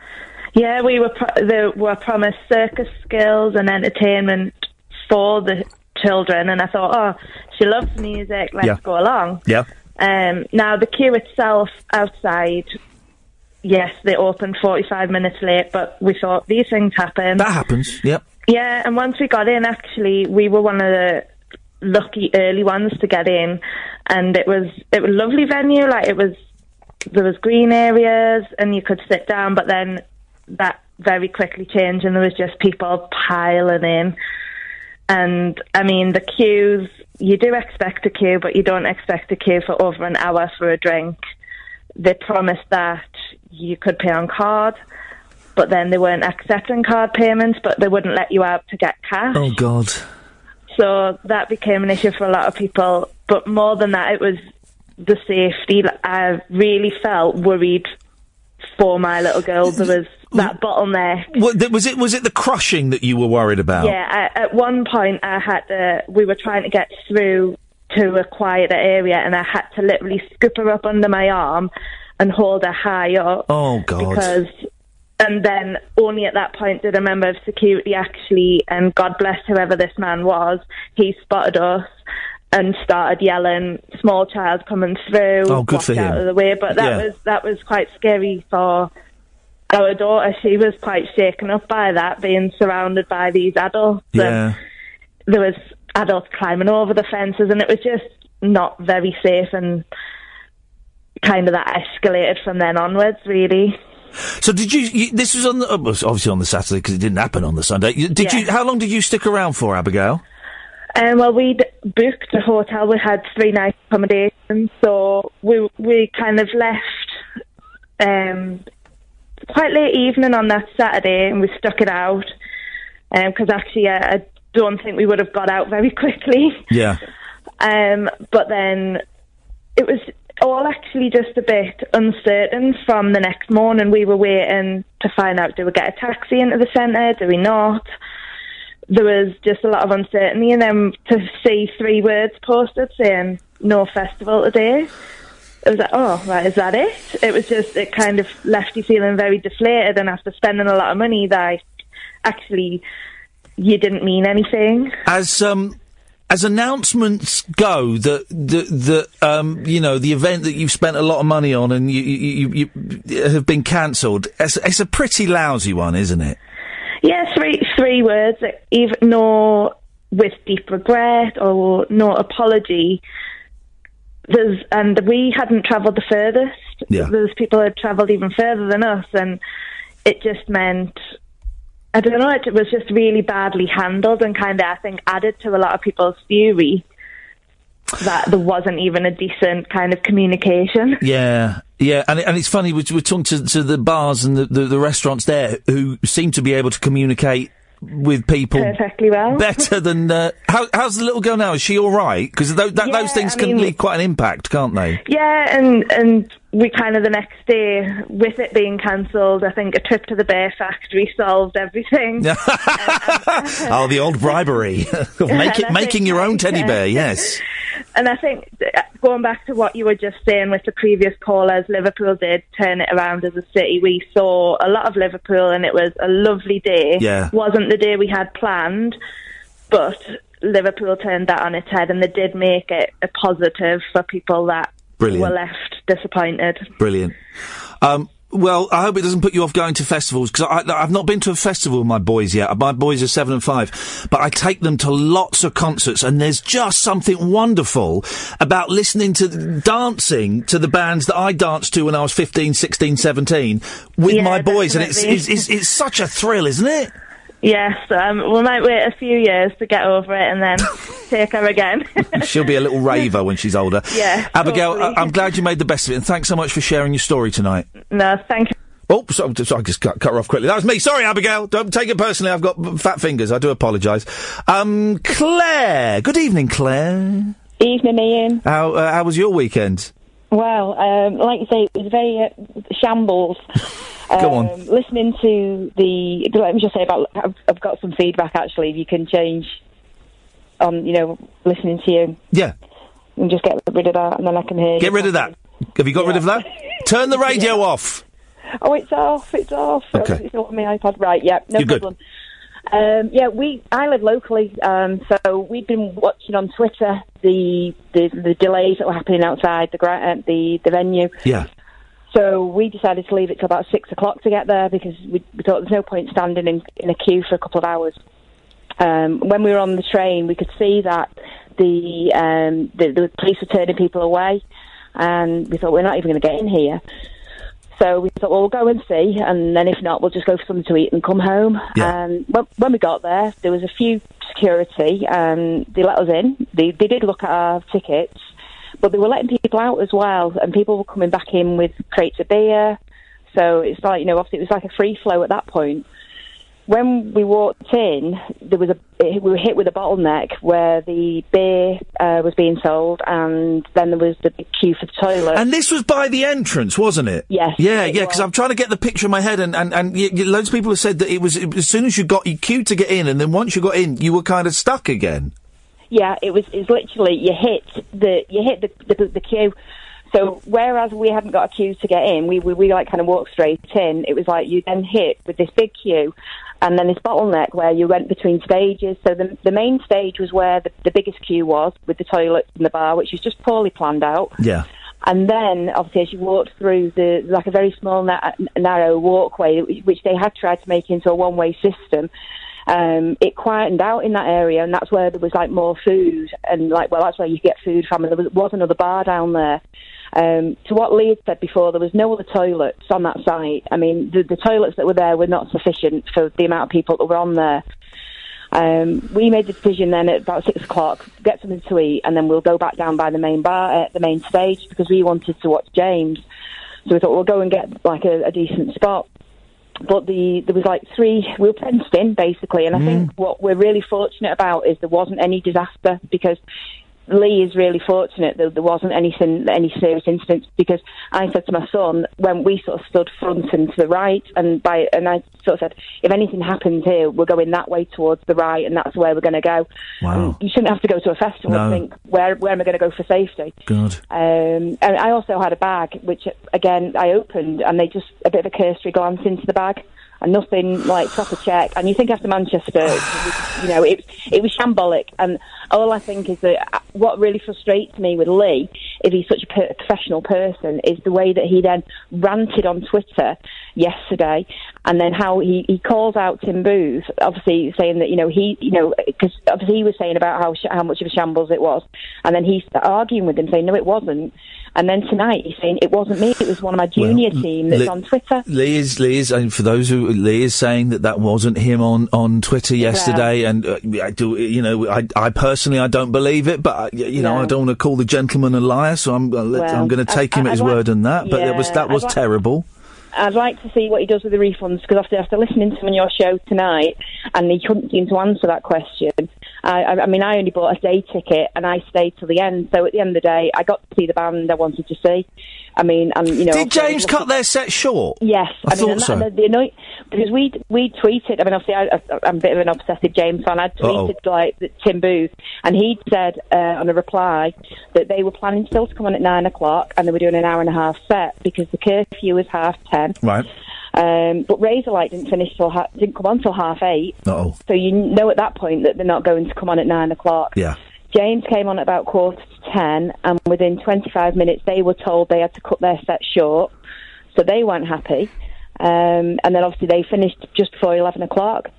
So I mean, like you say, for a headline act to having to cut their set, I mean, and earlier on, obviously we could see from all the Twitter that everything was running behind. I mean, poor Charlotte Church just got cut, and nobody got told anything. She just got cut from the set list. It's just absolutely disgraced, and I just hope that this person doesn't have anything to do again with it involving festivals, because it was a joke. I've had so many tweets during this show, Claire, and I've missed a lot of them, but someone has just said, do go and check out what Lee is tweeting now at Hope and Glory Fest. Here's something. Question from Spider's Legs on Twitter. Where's the money, Lee? Lee's replied, wish I was them, I'd shave some years off. What? He's off his head.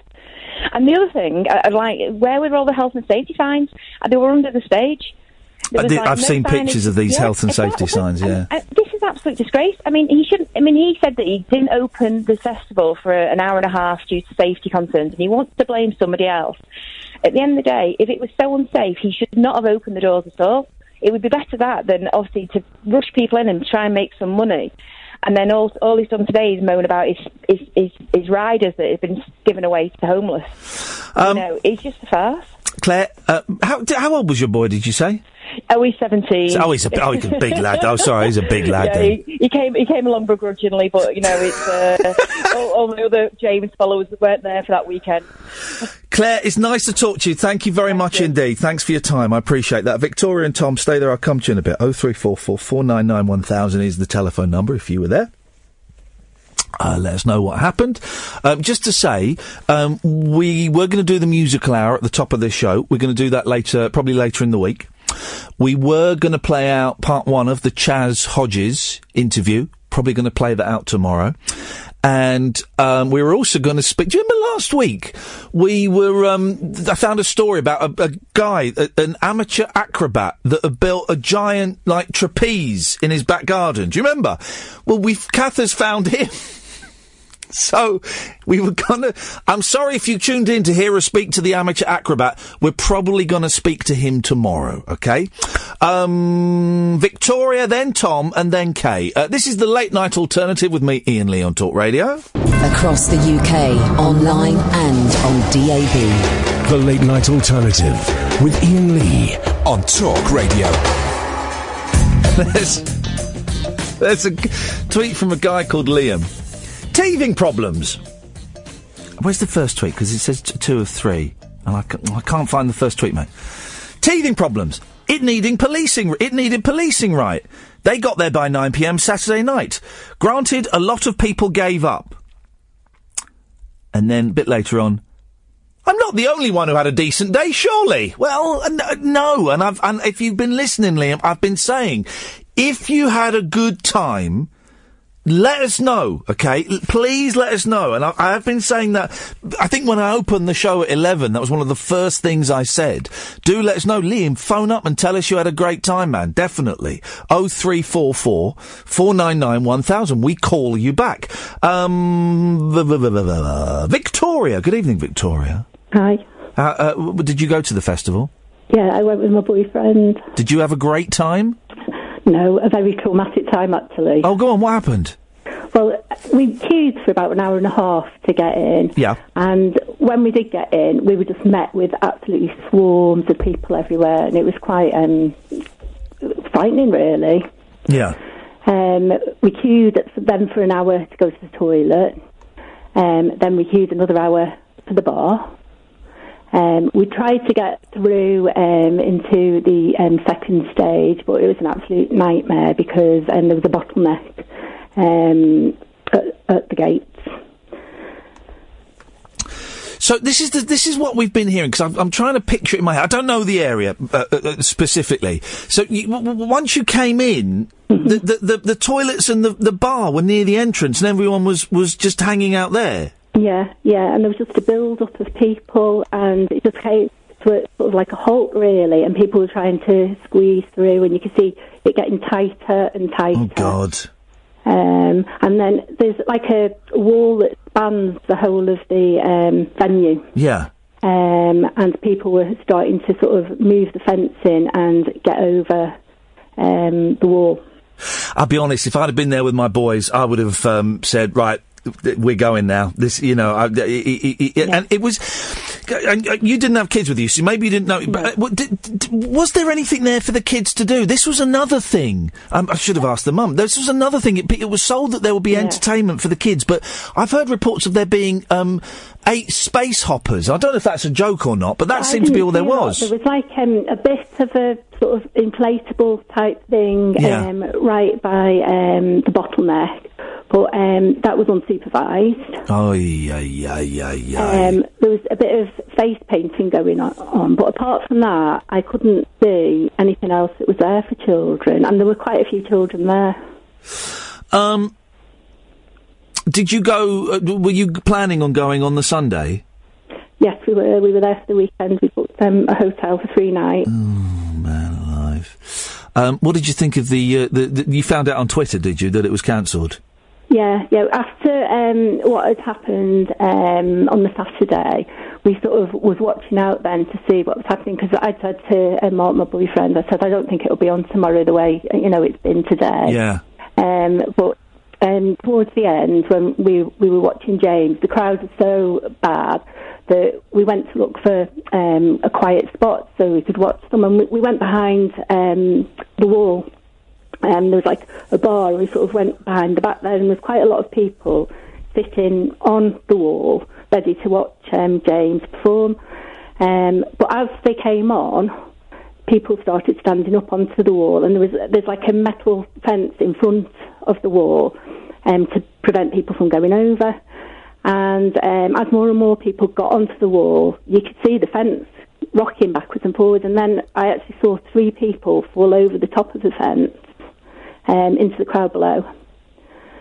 But there was no security to be found, nobody to stop these people. Hang on a second, stay there, because I think, Kay, you're saying the same thing, aren't you? You didn't see any security at all? No, there was no security whatsoever. I mean, I was lucky enough to have a contact that I actually had a AAA. And what was more concerning was that the bands as well were treated as badly as everybody else. There was no security at all to the backstage area. I actually walked twice down into the backstage area. I had my AAA, but it wasn't checked. Yeah. There was nobody there. Anybody could have walked backstage. Can I just say, Kay, for those who aren't as cool as you and me... I'm not. The AAA is the Access All Areas pass. That's what that is. Kay's a special very person. Lucky, because I'm actually usually at the barrier. I prefer being at the barrier. Yeah. But it was so dangerous there as far as I was concerned, I got out. Yeah. And I don't enjoy it unless I can be right there, and I just couldn't do it, because you say you're trying to picture the thing when you actually came down through the where they sort of checked the tickets and everything. It was like a big long rectangle on cobbles, and it was actually going downhill slightly. So the barrier by the stage was balanced on these cobbles, so it was wobbling. Oh God. There was, the really, really cheap fencing that you can get. Yes. The tall with the really thin sort of mesh bits in it. Yeah. That you can almost bend with your fingers. It was that sort of, and you were fenced in the whole way around, 3 sides. Oh, it sounds hideous. The only way you could get out was via this bottleneck. So the bottleneck was formed by the sound desk and the disabled area.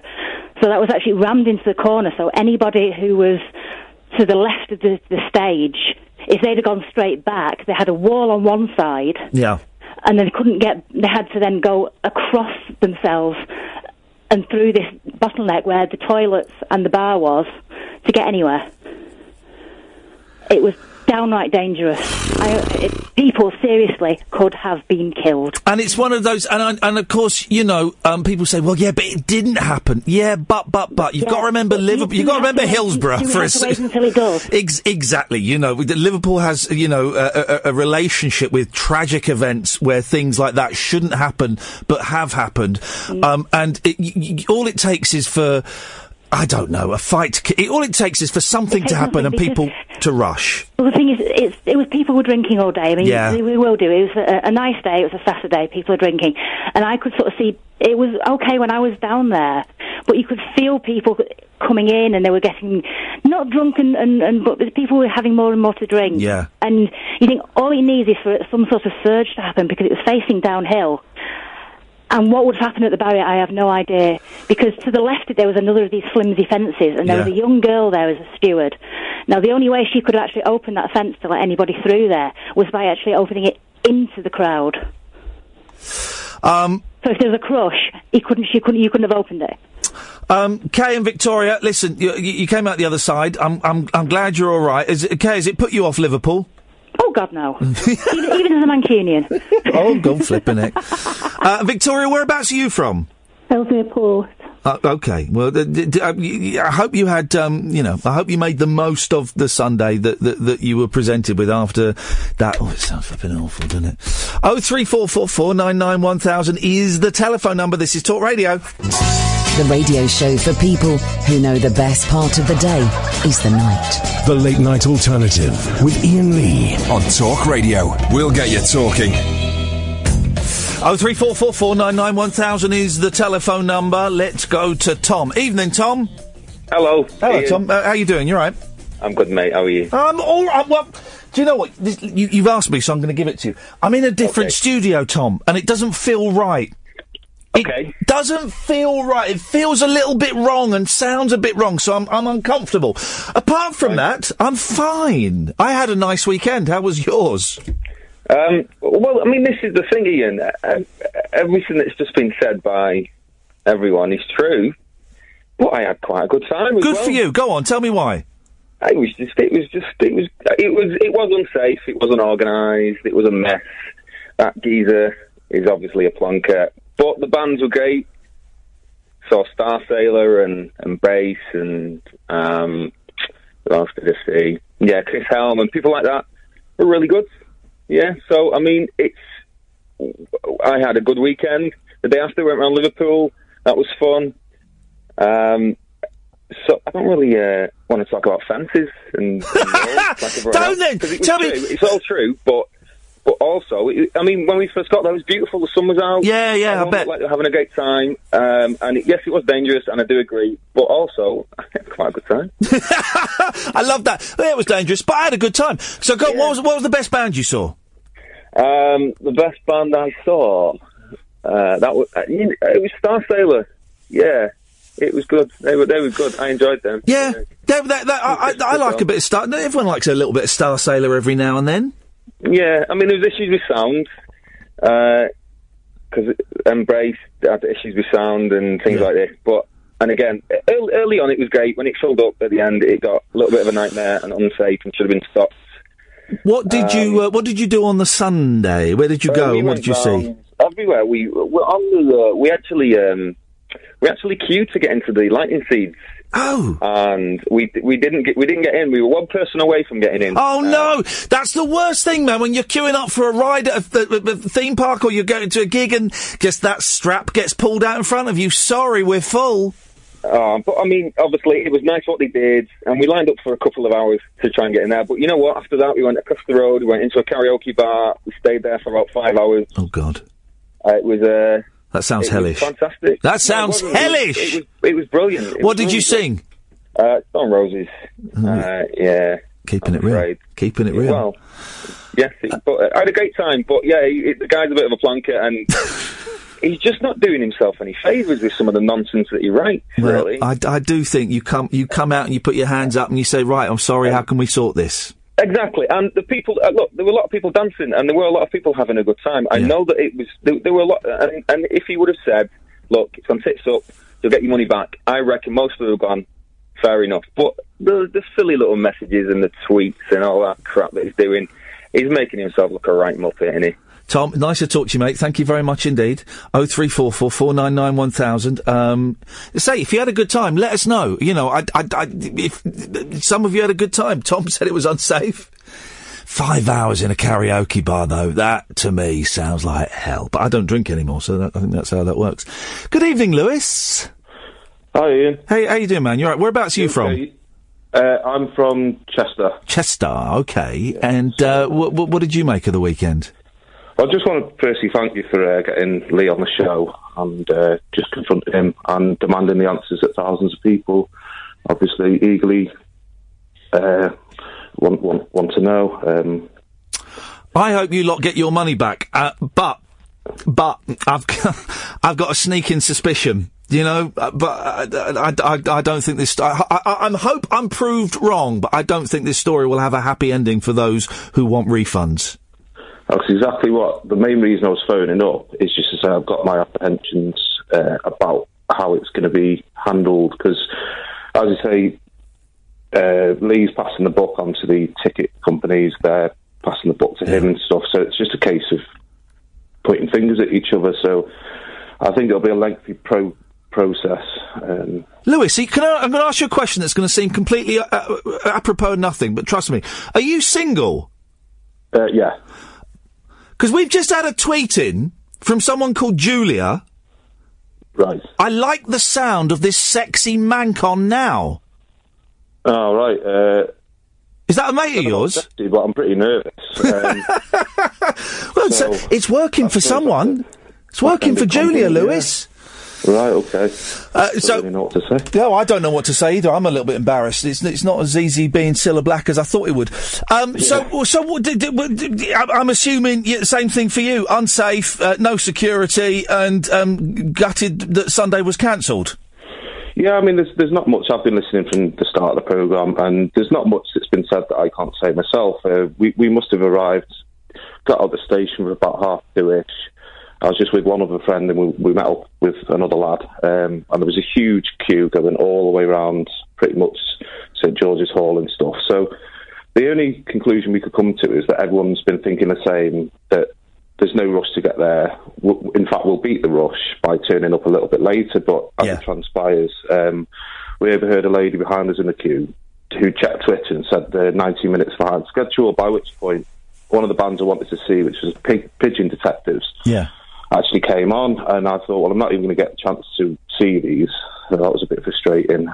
But eventually got in, and, you know, luckily the weather was good, and we made the best of kind of a bad situation, I suppose. But I wasn't drinking, I was driving, but my two friends queued up for a beer, and at one point I said, look, I'm going to go and catch one of the bands, because I was just stood there like a spare part for half an hour. So I thought maybe that's going to be the theme of the theme of the evening.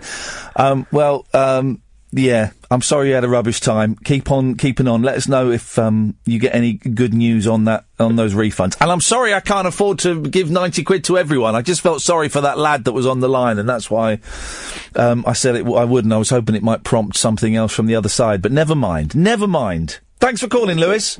Thanks a lot. Cheers. Cheers, mate. Thank you very much indeed. I tell you what. Oh, and where's my... There we go, it's gone.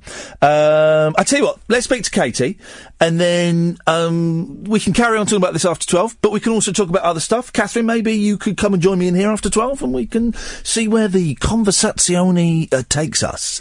Evening, Katie. Hi. Oh, hang on a minute, someone's sounding very perky at nearly midnight on a Monday night.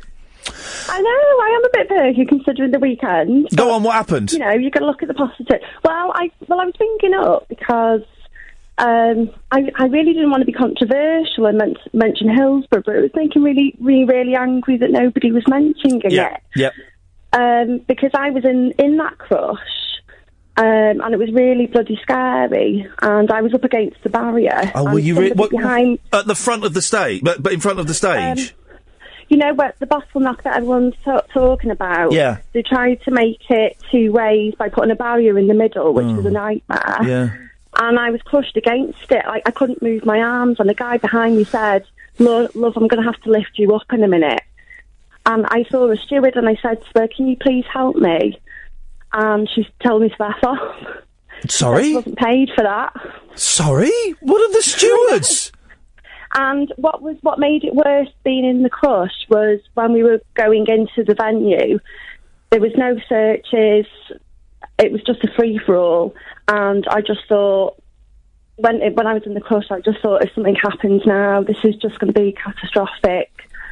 And I was getting hot and sweaty, and I was just thinking, what's going to happen? Was, because I mentioned earlier that I like to take my boys to concerts, and the first concert after the events at Manchester, you know, I'm looking for ways out and things like that. Were you worried that something like that could happen with the lack of security as people were going in? Exactly. My friend had my bag, I just nipped to the lip, and I thought, if something happens now, if somebody's not been patted down, they're carrying something happens now, my friends aren't going to know I'm involved because I've got no ID on me. And that was what I was thinking during this day that I was supposed to have been enjoying. And instead I was terrified. That moment that you were crushed, and I mentioned Hillsborough a couple of times. I'm always hesitant to mention it, Katie, because I don't want people to go, you know, you shouldn't be bandying that around, and, you know, people to think that I'm being over-dramatic. But I feel like I can validly quote it. Yeah.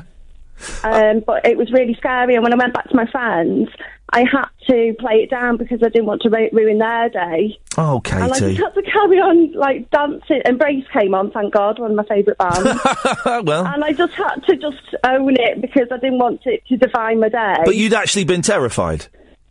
I was absolutely terrified. I was sweating, and the guy behind me said, look, love, we're going to have to lift you up here because you're going to go under. And the steward said, I'm not paid for that, when I asked her for help, and she told me to F off when I pointed out that it was her job to help.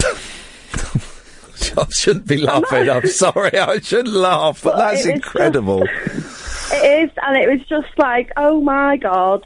Are you all right now? I am, because I was with my amazing friends, and I did see some of the bands who were amazing. Yeah.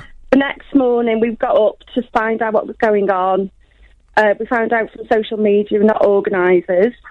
And we just went out in Liverpool and had the best day ever. This is what everyone seems to be saying. Those that stuck around just had fun. Where did you go? We went to Heebie-Jeebies. We went to some of the oldie-worldy pubs. The Blob, which is £1.70 a pint. It was just safe. My friends moved up from London, so we took her to have a photo taken with the Scylla statue. Yeah, brilliant. But can I just point out, Lee is an absolute con artist. Well, hang on, Katie, hang on a second, because he's not here, and we have to. I'm sure he's not a con artist. But I think the council has clearly not vetted him properly to be associated with him, and that scares me too. Katie, I spoke to the council today, and they didn't want to come on, and they told me a few things that would make your hair curl. But they are launching an investigation, and I from what they told me, I kind of think it will be a very, very thorough investigation to see what potentially went wrong. But Katie, I appreciate that. Thank you. I'm glad you had a good time. And just to stress, I'm not in any way suggesting in this show and this station, and not in any way suggesting that Lee is a con man at all. I suggest he maybe, got in a little bit over his head, but I certainly don't think there was anything duplicitous going on, and he was certainly bold enough to come on the show this evening, and he didn't have to, and he could have put the phone down at any point. We've got another hour, dear listener. By the way, new listeners, I'm here Monday to Friday, 10 till 1. Another hour. We can carry on talking about that, but we can also talk about anything else you fancy. Give us a call, 0344 499 1000. This is the Late Night Alternative with me, Iain Lee, on Talk Radio. Talk Radio. Another hour of this nonsense. You can watch on Periscope. I'm in a new studio with a new haircut and a new beard cut. Yeah, swish. 0344 499 1000 is the telephone number. You can carry on talking about the festival, good and bad. You can give me a call about absolutely anything you want. I'm Iain Lee. This is Talk Radio. Across the UK, online and on DAB. He has made a covenant with the night, and with the darkness he is in agreement. Uncut after-hours conversation for the up-all-night generation. The Late Night Alternative with Iain Lee on Talk Radio. We'll get you talking. 0344 499 1000 is the telephone number if you want to give me a call. We can talk about anything you want. Have I done a festival?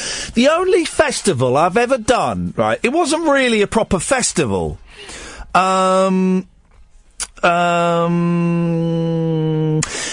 was Slough Festival when would it be, 1989? I'll tell you who was on the bill.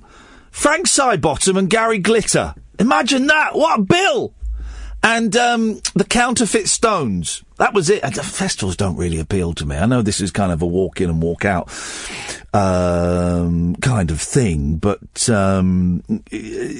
as opposed to a camping, it don't appeal to me. I'd rather be at home, dear listener. If you can hear me slurping, I'm slurping caffeine-free coffee. I'm trying to. Today, I decided I'm going to change my life. I'm going to turn my life around. I'm going to make everything bad good. And that one of those things is to quit caffeine. And I've done it before from time to time. And the mistake I made before was doing it cold turkey, just stopping. And I felt awful for about 2 or 3 weeks. Headaches, couldn't sleep, achy legs, miserable. So this time, I'm doing it gradually. And I've got headaches, achy legs, I feel miserable. Speaking of achy legs and being miserable, it's Dennis. Good evening, Iain. Good evening, Dennis. You did not deceive me then. You actually gave money away to someone. Yes, I did. There was 90 quid to a listener, yes. Out of my own pocket. What about your 3 lots of money you owe me? What on earth are you talking about? I bet you 3 times I'd make 90 to start with, 92 and 93. Yeah, well... You wouldn't make it, I did it, and you never... Dude! You never...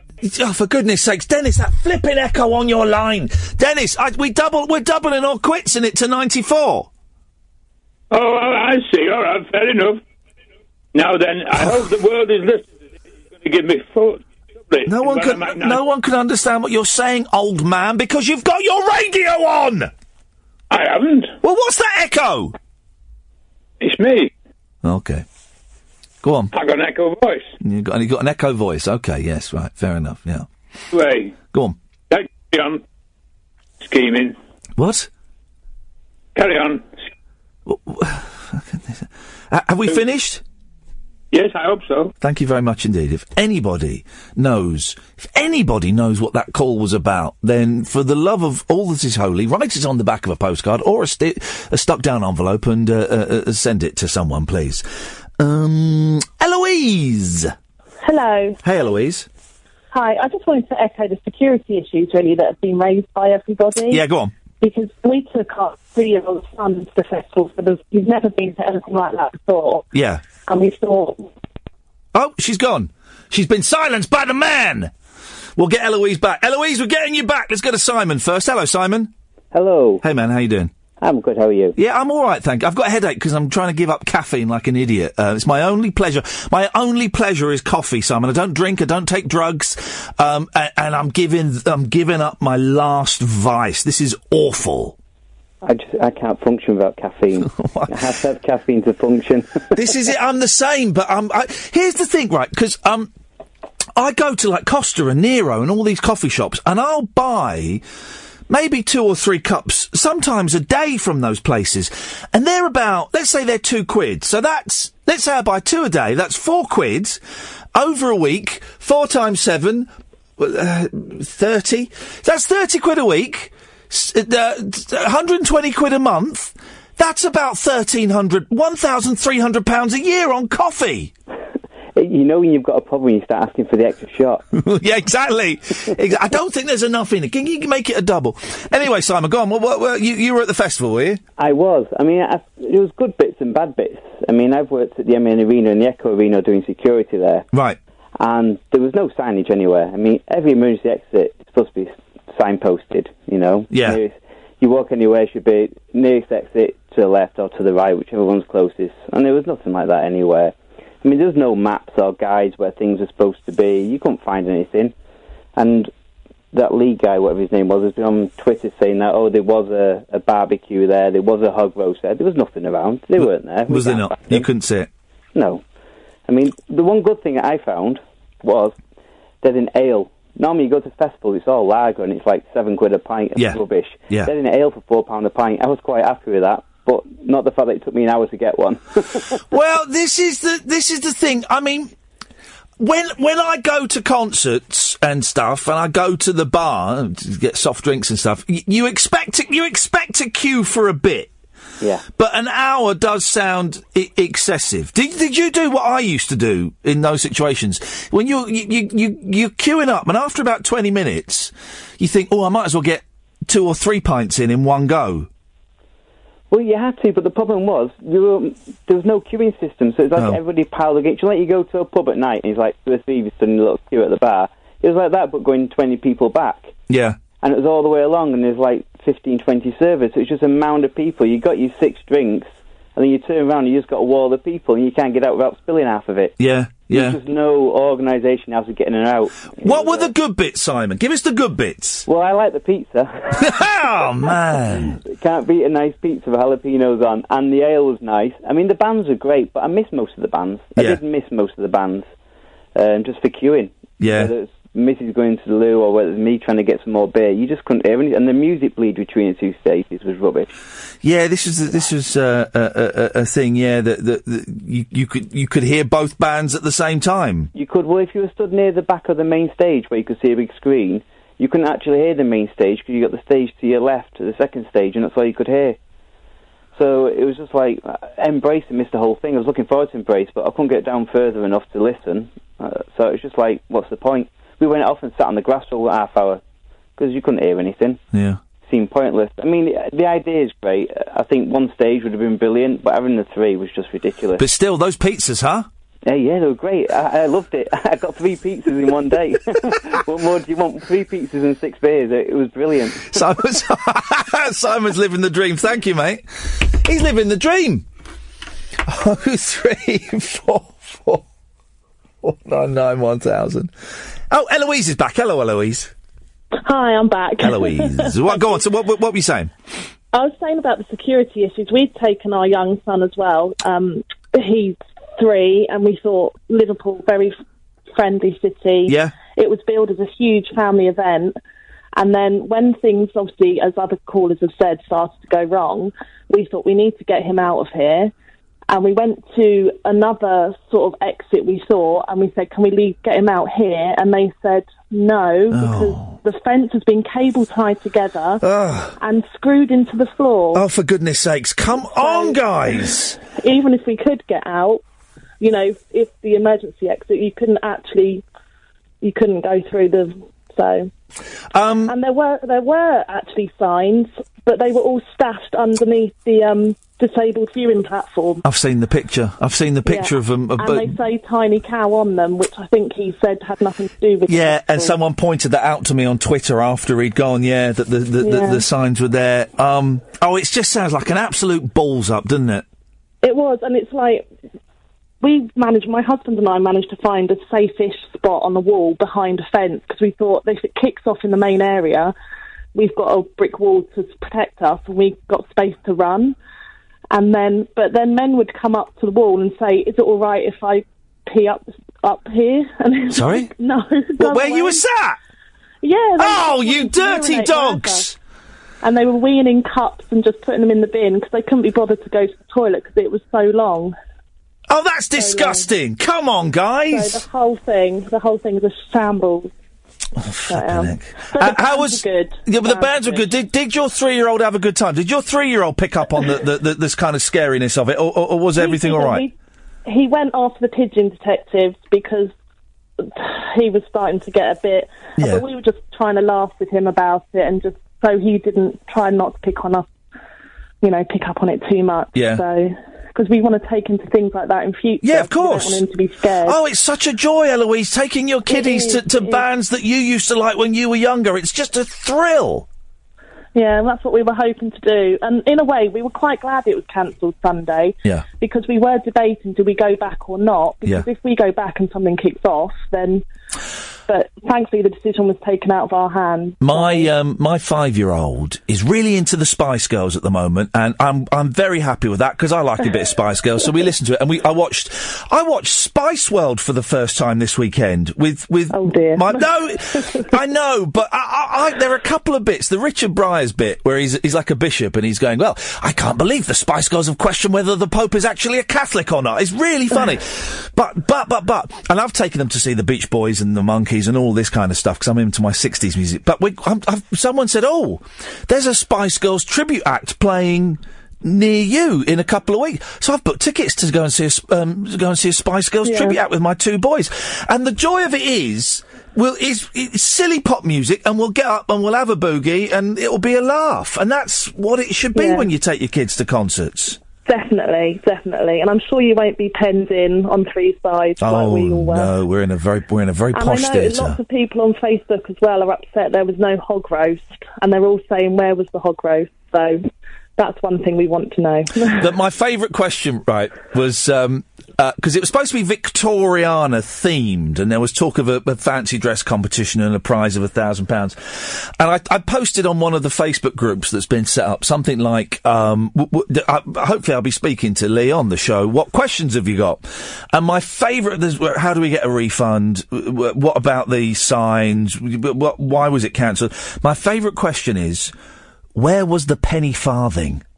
Yes, that as well. And I'm sorry I didn't get to ask Lee about the lack of penny farthing, Eloise. Oh, maybe we can do that on Twitter. We'll do it again. I'm sure it had a flat tyre or something. I'm sure it did. Listen, Eloise, thank you so much for your time. I appreciate you sharing that with us. 0344 499 1000 is the telephone number. This is the Late Night Alternative with me, Iain Lee, on Talk Radio. The Late Night Alternative with Iain Lee on Talk Radio. We'll get you talking. Hey. Do you know what? I'm hungry. Hungry, man. I'm hungry. 0344 499 1000 is the telephone number. I'm discombobulated as well because I'm in a different studio because when I joined Talk Radio, one of the selling points was we're going to have high-definition cameras in the studio. And now, almost 18 months later, those high-definition cameras in the studio are being installed just before we move to new studios. That's what's happening. 0344 499 1000. Good evening, Richard. Hello. Hello, Richard. This festival thing sounds pretty much identical to a festival I went to a couple of years ago in London. We got there was sort of all kind of grand promises, and we got there, and it was very dangerous. At one point, I said to my friend and said, "Look, it's dangerous, get up here." And then the police came and cancelled it, and then the second day it was cancelled. But getting your money back is actually surprisingly easy if you push the issue with your bank. If you pay by card. If you pay by credit card, it's very easy. You just ring your credit card company and say... if it's over £100? No, so that's the thing for debit cards. But that's the law thing to do. That's by law. But Visa and MasterCard have their own promises, and your banks sort of try and hide it from you. Right. But if you push the issue with them and say, "Look, I want to go through to the Visa chargeback team," yes. They'll send you they'll give you an address and post the proof that it was cancelled and get the money back. I don't have a credit card. No, that's true. If you've got a credit card, then you're really legally protected. You just phone your credit card company and say, if you've got a debit card, they'll try and tell you you're not protected, but you actually are, just through the Visa and MasterCard scheme. What? But here's the thing, though. But protected for what exactly? Anything, if you purchase something and you don't get what you intended to purchase. So what I did was I phoned up at the time because what will happen, I imagine, in the next few days, the company will go into administration, and ticket holders will become creditors. Well, hang on, Richard. We don't know that. We don't know that that's what's going to happen, and we can't even. No, Richard. For goodness sakes, man, you don't know how libel works. No. We don't know what's going to happen. We don't know if the company's going to go into liquidation. We have no idea. And we can't then just go, oh, well, hypothetically, because you've now addressed that that's what the situation is. Let's keep our fingers crossed that the company stays solvent. There is no hint of them going into liquidation at all whatsoever. And, as I said, Lee has come on the show and has talked to us and has been as honest and as open as he feels appropriate to be. So I don't want to follow that kind of train of thought. Thank you. Evening, Jerry. Hello. Hey, man. How you doing? Okay. I was just that TV. I was thinking for me. Got some lyrics. Like to sing just one verse. The gospel, please. Now, Jerry, listen. Let me put my cards on the table. Not only I'm struggling to understand you a bit, and also I'm in a different studio where my headphones are different, and which is making it even harder for me to hear all of the other callers. So it's been amazing that I've managed to pull off yet again a brilliant show, despite the fact I can't really hear things very well. So take your time, take a deep breath, and let's be having you. She dreams of 1969. Here we go. Before the soldiers came. Yes. Life was cheap on bread and wine. Yes. And sharing had no shame. He sings, I can understand him. By the screams of rockets flying from nearby. And too scared she clings onto her dreams. To beat the fear that she might die. He will have won when the soldiers have gone. From the Lebanon to the clear. Well, I can understand you when you're singing. Yes, it's amazing. Yes, I've just got to sing all the time. He will have been the soldiers. I'm happy. People can understand me. But this is what we found a cure. By the way, Lee on Twitter is now having a go at me. Contract law, basic contract law. Shame you didn't let me answer a single question without interrupting the answer, though, Ian. Okay, Lee. No, what? It's full moon tonight, you know. I can't understand you, man. Sing it. Full moon tonight. It's a full moon tonight. People go crazy. All right, Shaky. Sure, there you go. Shaky by name. Shaky by nature. Thank you. Worse, doesn't it? Why are you in the new studio, Mr. Lee? Because they're installing the high-definition cameras that they said they would 18 months ago. Yeah. Okay. All right, Jerry, can I cut you off? Yeah, thank you. Bye. Thank you. Bye-bye. My touch screen doesn't work particularly well either. Good evening, Rob. Hi. Hey, Rob, what you got for us? Well, I was at the festival, and it was a complete nightmare, to be honest. We spent £400 in total because we came over from Leeds. We got a hotel, and then so when we turned up, we queued for an hour to get in. When we actually got to the front, there were only 2 people checking tickets, which I think is the real reason the queuing took so long to get in. Yeah. My wife didn't even have a bag checked properly. She was offering it to them, and they didn't even want to check it. Yeah. We got in after about 5 hours. We actually found out where the urinals were. There was no signage at all. the barriers. You didn't have cross legs for those 5 hours, did you, Rob? No. I queued for a lose, but it was like that added time for both me and the ladies. Yeah. When they could have just been assigned to the urinals, which were hidden behind another block of toilets. Oh, they also put a block of toilets at the back, but they leaned over, so they self-locked, so they couldn't be used. There's loads of other things. We talked to a steward who didn't have a radio. By the way, none of this is surprising me now. You know, I've got. Oh, you could tell me that there were, people running around with swords, and I'd go, yeah, okay, it sounds about right. Honestly, none of this is surprising me anymore. The thing about it is, though, that actually the people of Liverpool did themselves proud because people could have kicked off, and they really didn't. They were really calm, and actually got on with it. So I think they deserve a lot of credit, really. I mean, I was really quite impressed. But what really gets my goat is the next day. All right, it's a massive cock-up that made a huge mistake. Are you late, Rob? Sorry, are you falling down a hole? You're getting more and more muffled and echoier and echoier. It's really echoey on my line, and I don't know why. Hang on a minute. I'm going to move you. Sometimes if I move you there, try now. Yeah, that's much better. No, wait a minute, it's returned. Oh, hang on, let me try one more. I'm trying to switch you. How about that? No, it's still the same. Oh, balls. Balls! Never mind. But I mean, did you have an alright time? Star Sailor were amazing, and they were great. Yeah. So they made it really good. I got fairly drunk, it was a bit of a laugh. I was disappointed that James' set got cut short, and so did Badly Drawn Boy. But yeah, it was all right.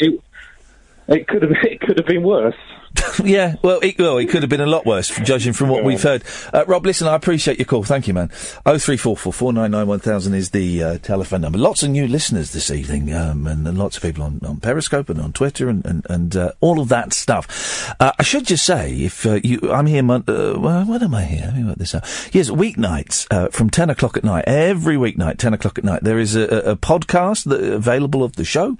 If you go to iTunes, and normally it's a bit more light-hearted than this. Normally we just mess around a bit and have a laugh. But as I say, I saw this story yesterday on Twitter, and the more I would have ignored it had it not been for a tweet from the Hope and Glory Twitter feed having a go at Tim Booth from James. That was the thing I thought, I think this could be a car crash.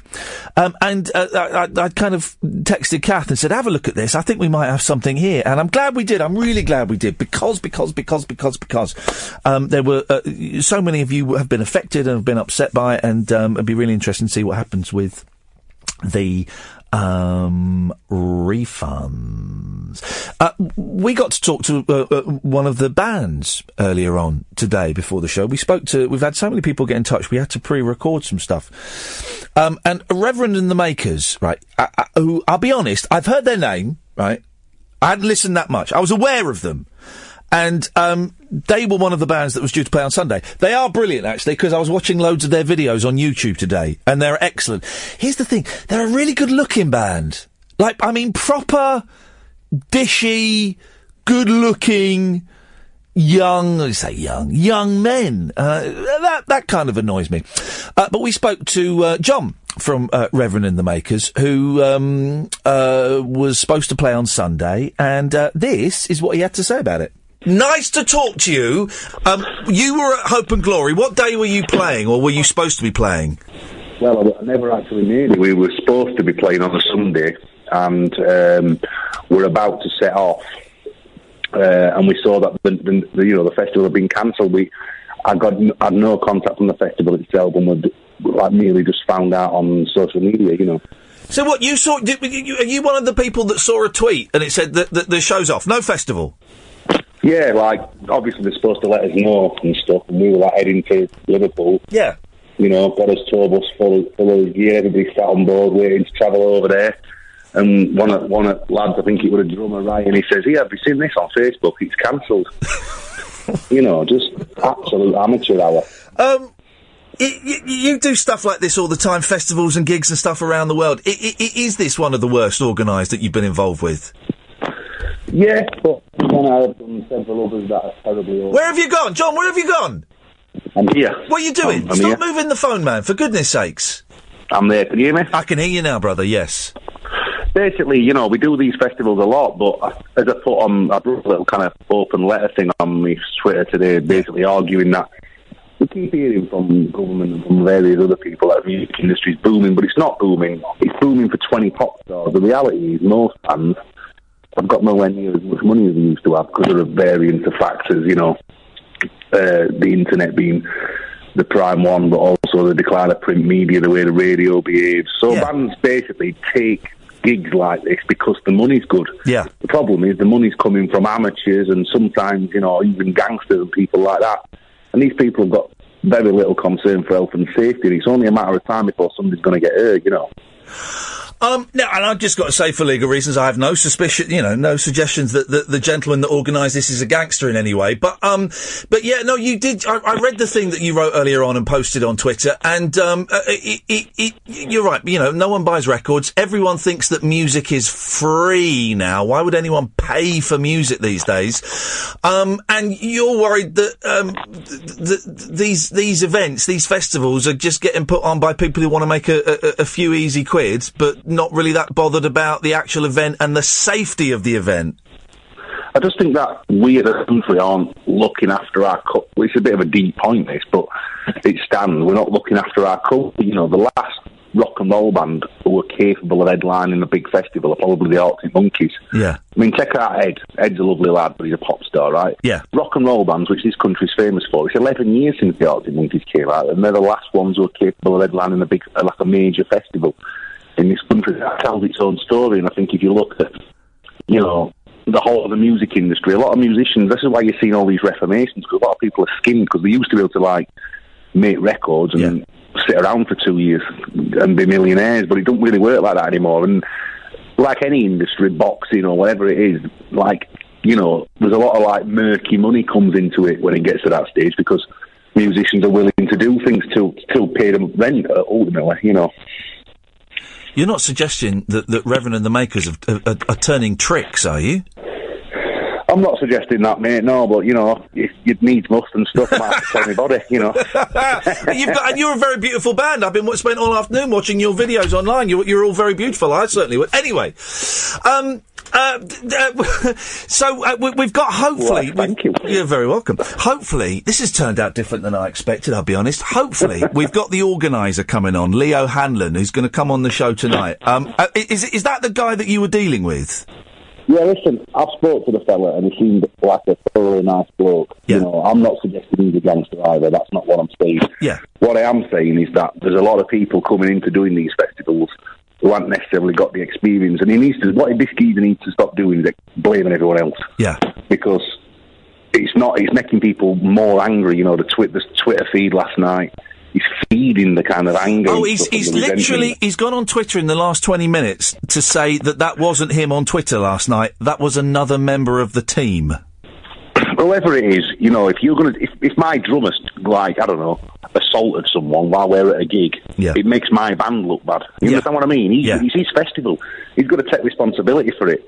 And I just think, like, up and down this country, there's a lot of endeavours happening in music. We get offered all sorts of stuff, and you just think, who's putting money up for this?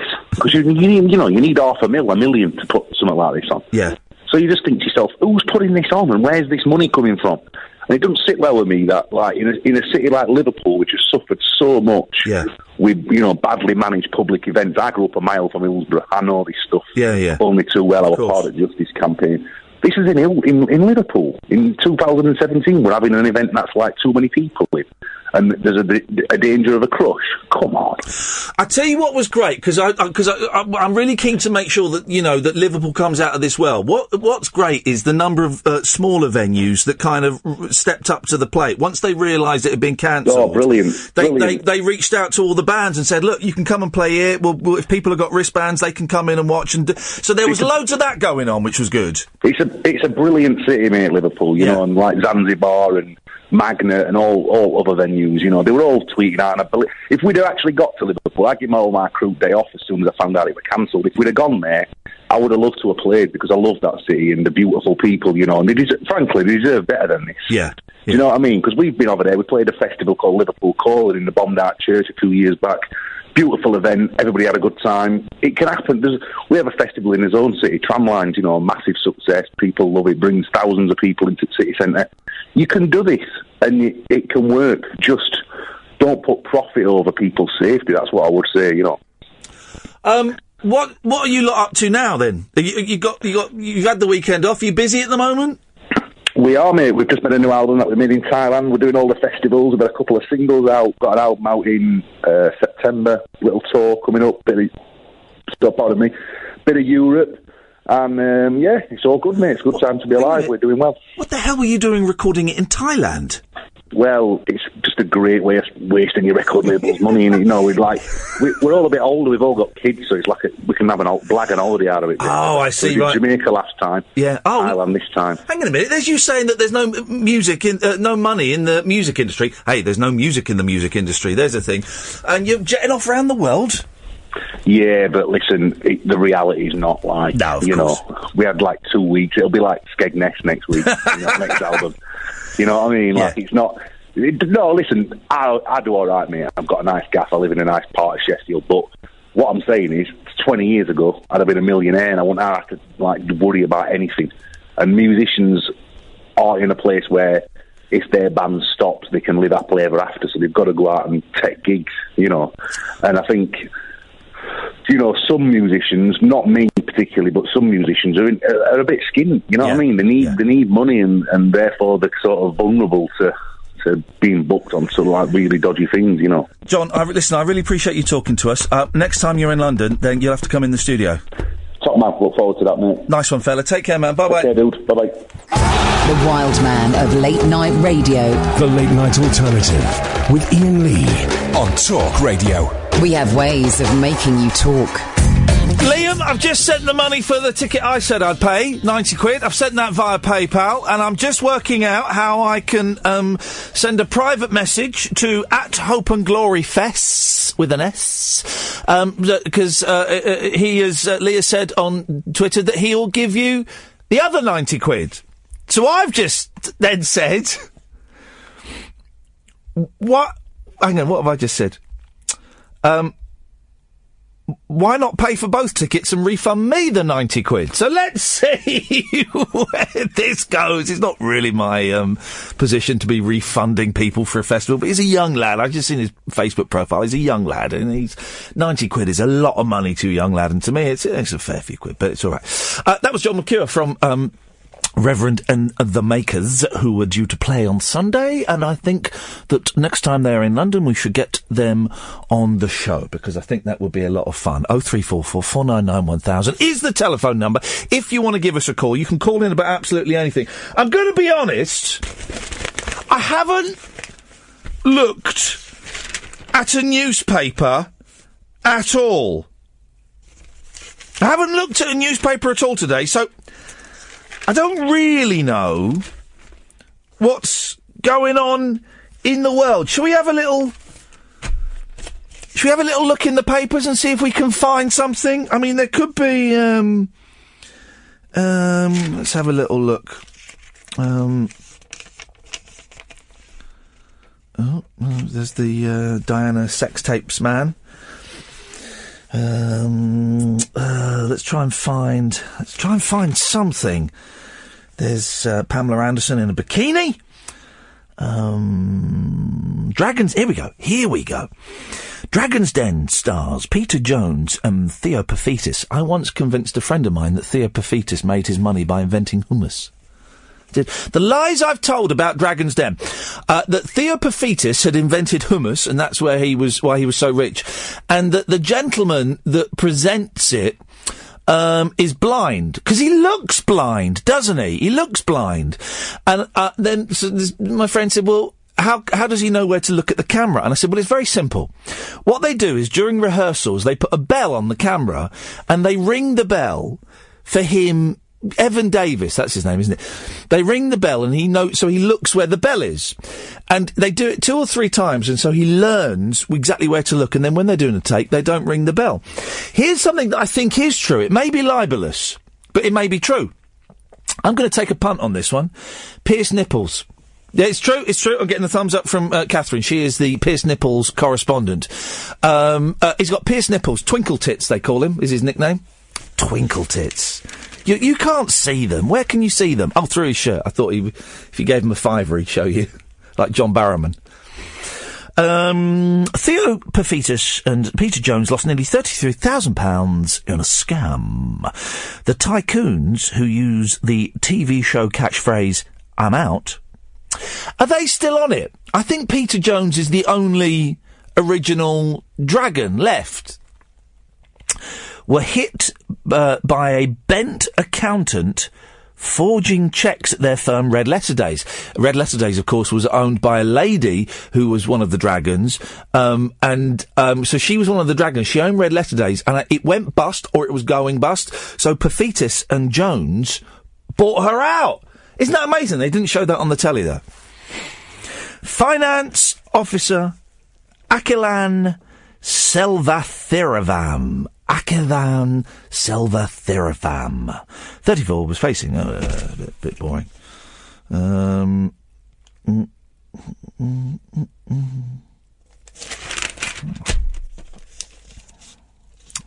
Just going through the page. Here is where I'm realising that yes. Oh, sure. I put in a lot of preparation for the first 2.5 hours of the show. Yes, come in, Catherine, please, for God's sakes. But for the last 30 minutes, absolutely zero prep.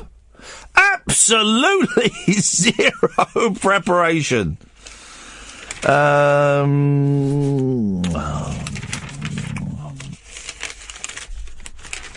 Find something. 2 paedophiles have got married in prison. Oh. Okay. Top Shop and Cop Shop. Top Shop heiress. But boring. Oh, Brian Conley's going to be on Strictly Come Dancing. I like Brian Conley. It's about time he had a bit of luck. Don't know why I say that. We tried to get him on, didn't we? And he didn't respond. No, and then he went on that show with Bob Mills. He went on the Bob Mills show. He wouldn't come on our show, but he went on... Tragedy plus Time. Equals... Where are you on that camera? Oh, you're there. You can no, we can't see both of us. It doesn't matter. They can have a look at you. Oh, no, they don't want to see me. Oh, Catherine, I think you underestimate what the internet wants. They don't want some bloke who's some middle-aged, grey-haired has-been. They want a bit of flange. Oh, flipping heck. When are you 40? Because it's this week, isn't it? Yeah. When is it? It's the 12th. The 12th. Uh-huh. You'll be 40 years old. You'll be officially a gilf. What? What are you, gonna... Only on certain estates. Sorry? I'm not a gilf. A grandma that I'd like to... be friends with. What are you going to be doing for your birthday? Eating. You're not doing that thing that girls do and you're taking the night off work, are you? No. Good. My birthday's on a Saturday, so actually, yeah.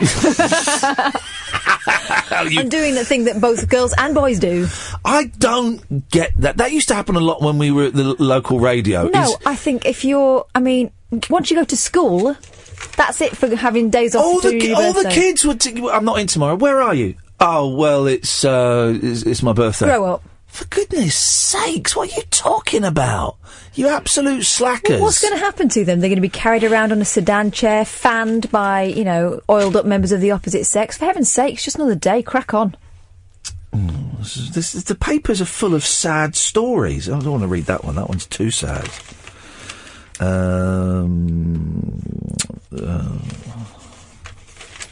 That's the Sun done. Well... The Sun is an excellent newspaper. But today, you have let us down mightily. I'll tell you what, we'll take a quick break. Uncut, after-hours conversation for the up-all-night generation. The Late Night Alternative with Iain Lee. On Talk Radio. We'll get you talking.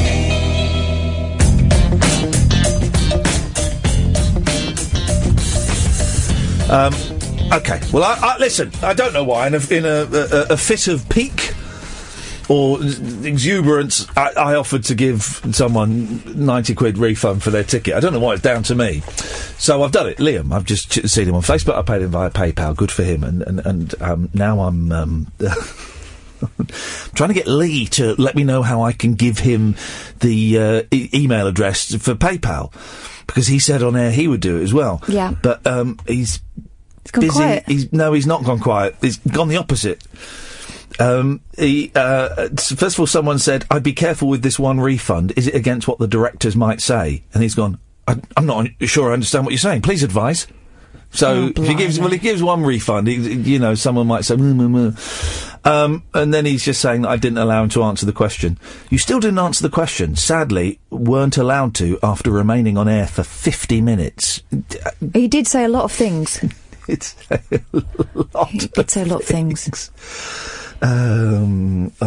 Anyway, he didn't put the phone down. Well, now people are having a go at me because I said something about the sun. For goodness sakes, guys. For goodness sakes. No, I think he's having a go at me. I said it. Oh, for goodness sakes.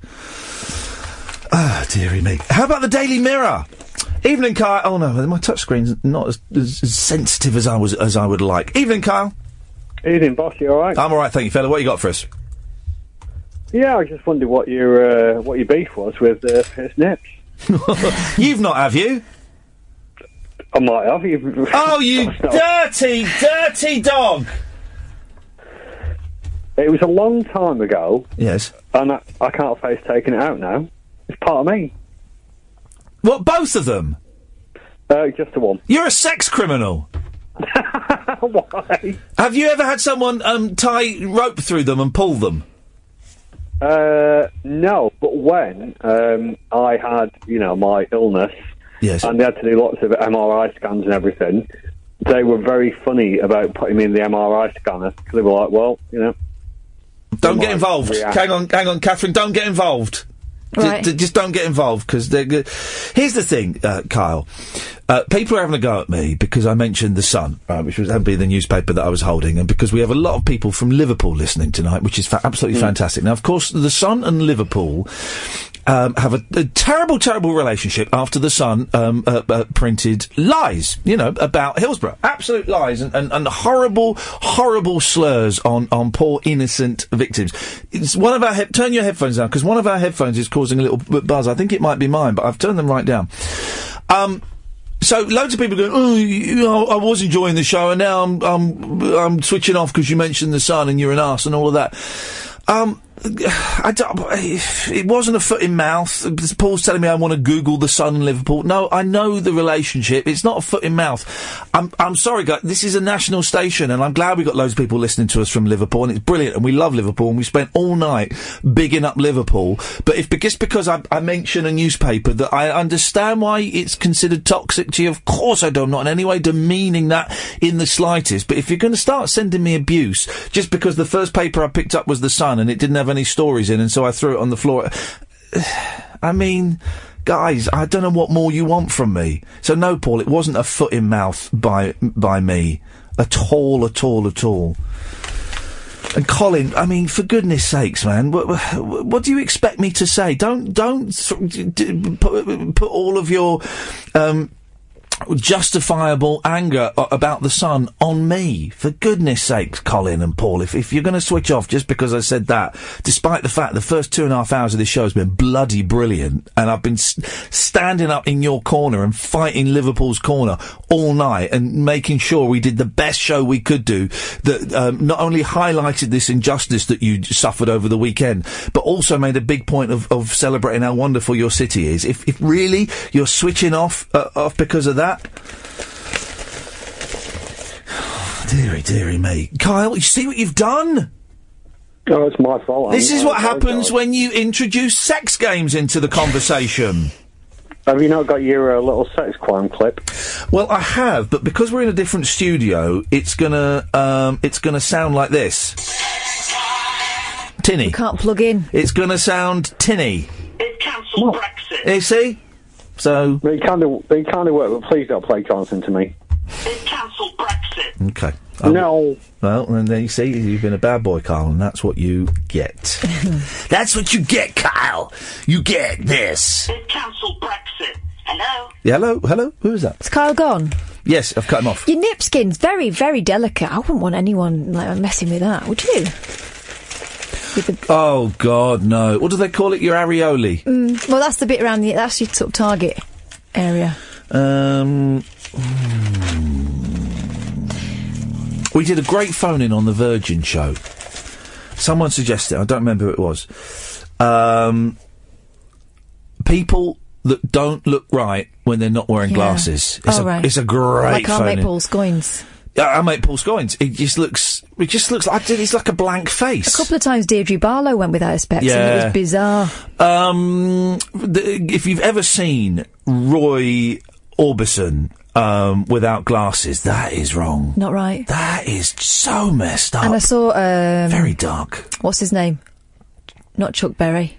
Oh, I love you, Peggy Sue. That one. Oh, Buddy Holly. Yeah. Who is that? Stop, right, don't move. Is it me? It might be me. Don't move.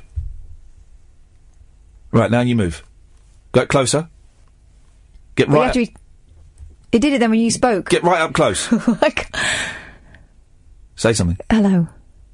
Talk normally. Hello. Why are you not just talk normally, you idiot? Why are you not talking normally? Because I don't know what you're Well, yeah, I've noticed you do this, right? Whenever we go and do the Rabbit Hole Live and we do sound checks, right? Yeah. And so when you do a sound check, it's a bloke plugging in the mic, testing level. So you just got to keep talking at the level you'll be talking all the time and keep talking. Yeah. And they go, right, can you test your mic? You go, hello? Hello? And that's it. I'm just thinking, it really annoys me. It's embarrassing, man. Just keep talking, though. Totally embarrassing. Well, just let it go. Just let it go and talk. You can talk for flipping England. I know, but most of it's not broadcastable, is it? It is not broadcastable. In it. Anyway, yeah, him. Yeah. Peggy Sue bloke looks weird without his specs on. Or did. R.I.P. Dead now, isn't it? Yeah. Yeah. R.I.P. B.H. R.I.P. Who else was on that plane? Big Bopper. Yeah, who else? Richie Valens. Yeah, who else? The pilot. Oh, yeah. No one mentions the pilot. It'd be interesting to... I would read a book on the pilot of that plane. I would read a book written about that dude. Because I think that would be interesting. Long forgotten. Who was supposed to be on someone plane? we know. Was it Dean Torrance? No. I can't think who it was. Someone swapped out, didn't he, at the last minute? Yeah, someone who became big... Wasn't Elvis, was it? No, it wasn't Elvis. It wasn't... Why have I got Todd Rundgren in my head? It wasn't Todd Rundgren. I don't know, because I saw La Bamba, and it was the bloke that swapped with Richie. It's not Tom Petty, is it? Nah. No. Surely he's not old enough. Google doesn't exist. Who swapped with Richie Valens on that fateful night in the 1950s when they all died on a plane? Let's see what answer comes up. I like to be specific. You asking Jeeves? Yes, I am. To be specific for him. Okie dokie. Who they flipped a coin. And who was it? Come on. Oh. Come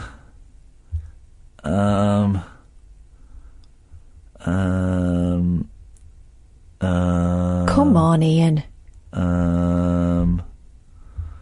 It was Dion. Oh. It was Dion. 'Cause he's a wanderer, a dirty wanderer. He goes in and out and up and down and round and round and round. Ah. There's no proof of that. Dion. Is he still alive? Yeah, he's still alive. All right, well, there is no proof of that. 'Cause he's a wanderer. A dirty wanderer.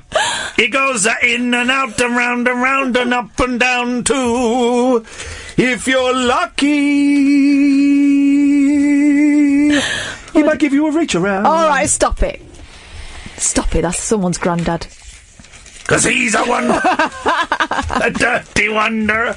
Okay, there's nothing in the mirror.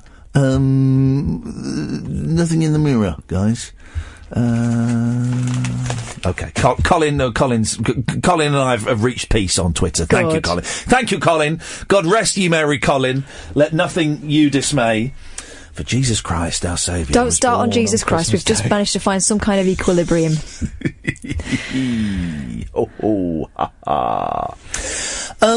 So... I'm starving. Yes? I know we've been eating healthily and that, but... I am absolutely... This is the problem with eating healthily. Well, when we say eating healthily, we shared a portion of chips. Yeah, I had a salad at Nando's. And half of my chips. And half of your chips, yes. That is correct. I should have eaten the whole lot. That is jingling, that thing. Is that your stomach? No. Is it a throat gurgle? Lee, final thing. Oh. And someone's tweeted him. You kept trying to answer different questions. Ian was simply trying to seek clarity on key issues with you. Those whose money you have. Incorrect, replied Lee. He repeatedly apologised for interrupting when challenged on it, then did the same again. I'm worried that guy's got my mobile phone number. That's my concern. But you have his. I don't want it. I'm expecting to get some phone calls over the next few days. Says here, you've got a big dick and you like sucking. Oh, God! That's what I'm expecting. Well, if that happens, we'll faithfully report it. We'll both... No. Let's see what's on offer first. Let's see what's on offer. Well, on that bombshell, I think it's probably time for our old boot heels to go wandering. Thank you very much for... That's you. You talk. OK, I'm talking, and it's not jangling. Now you talk. Up your bum. There you go. Balls to it. That's it. Back tonight at 10. Till then, from us, ta-ta!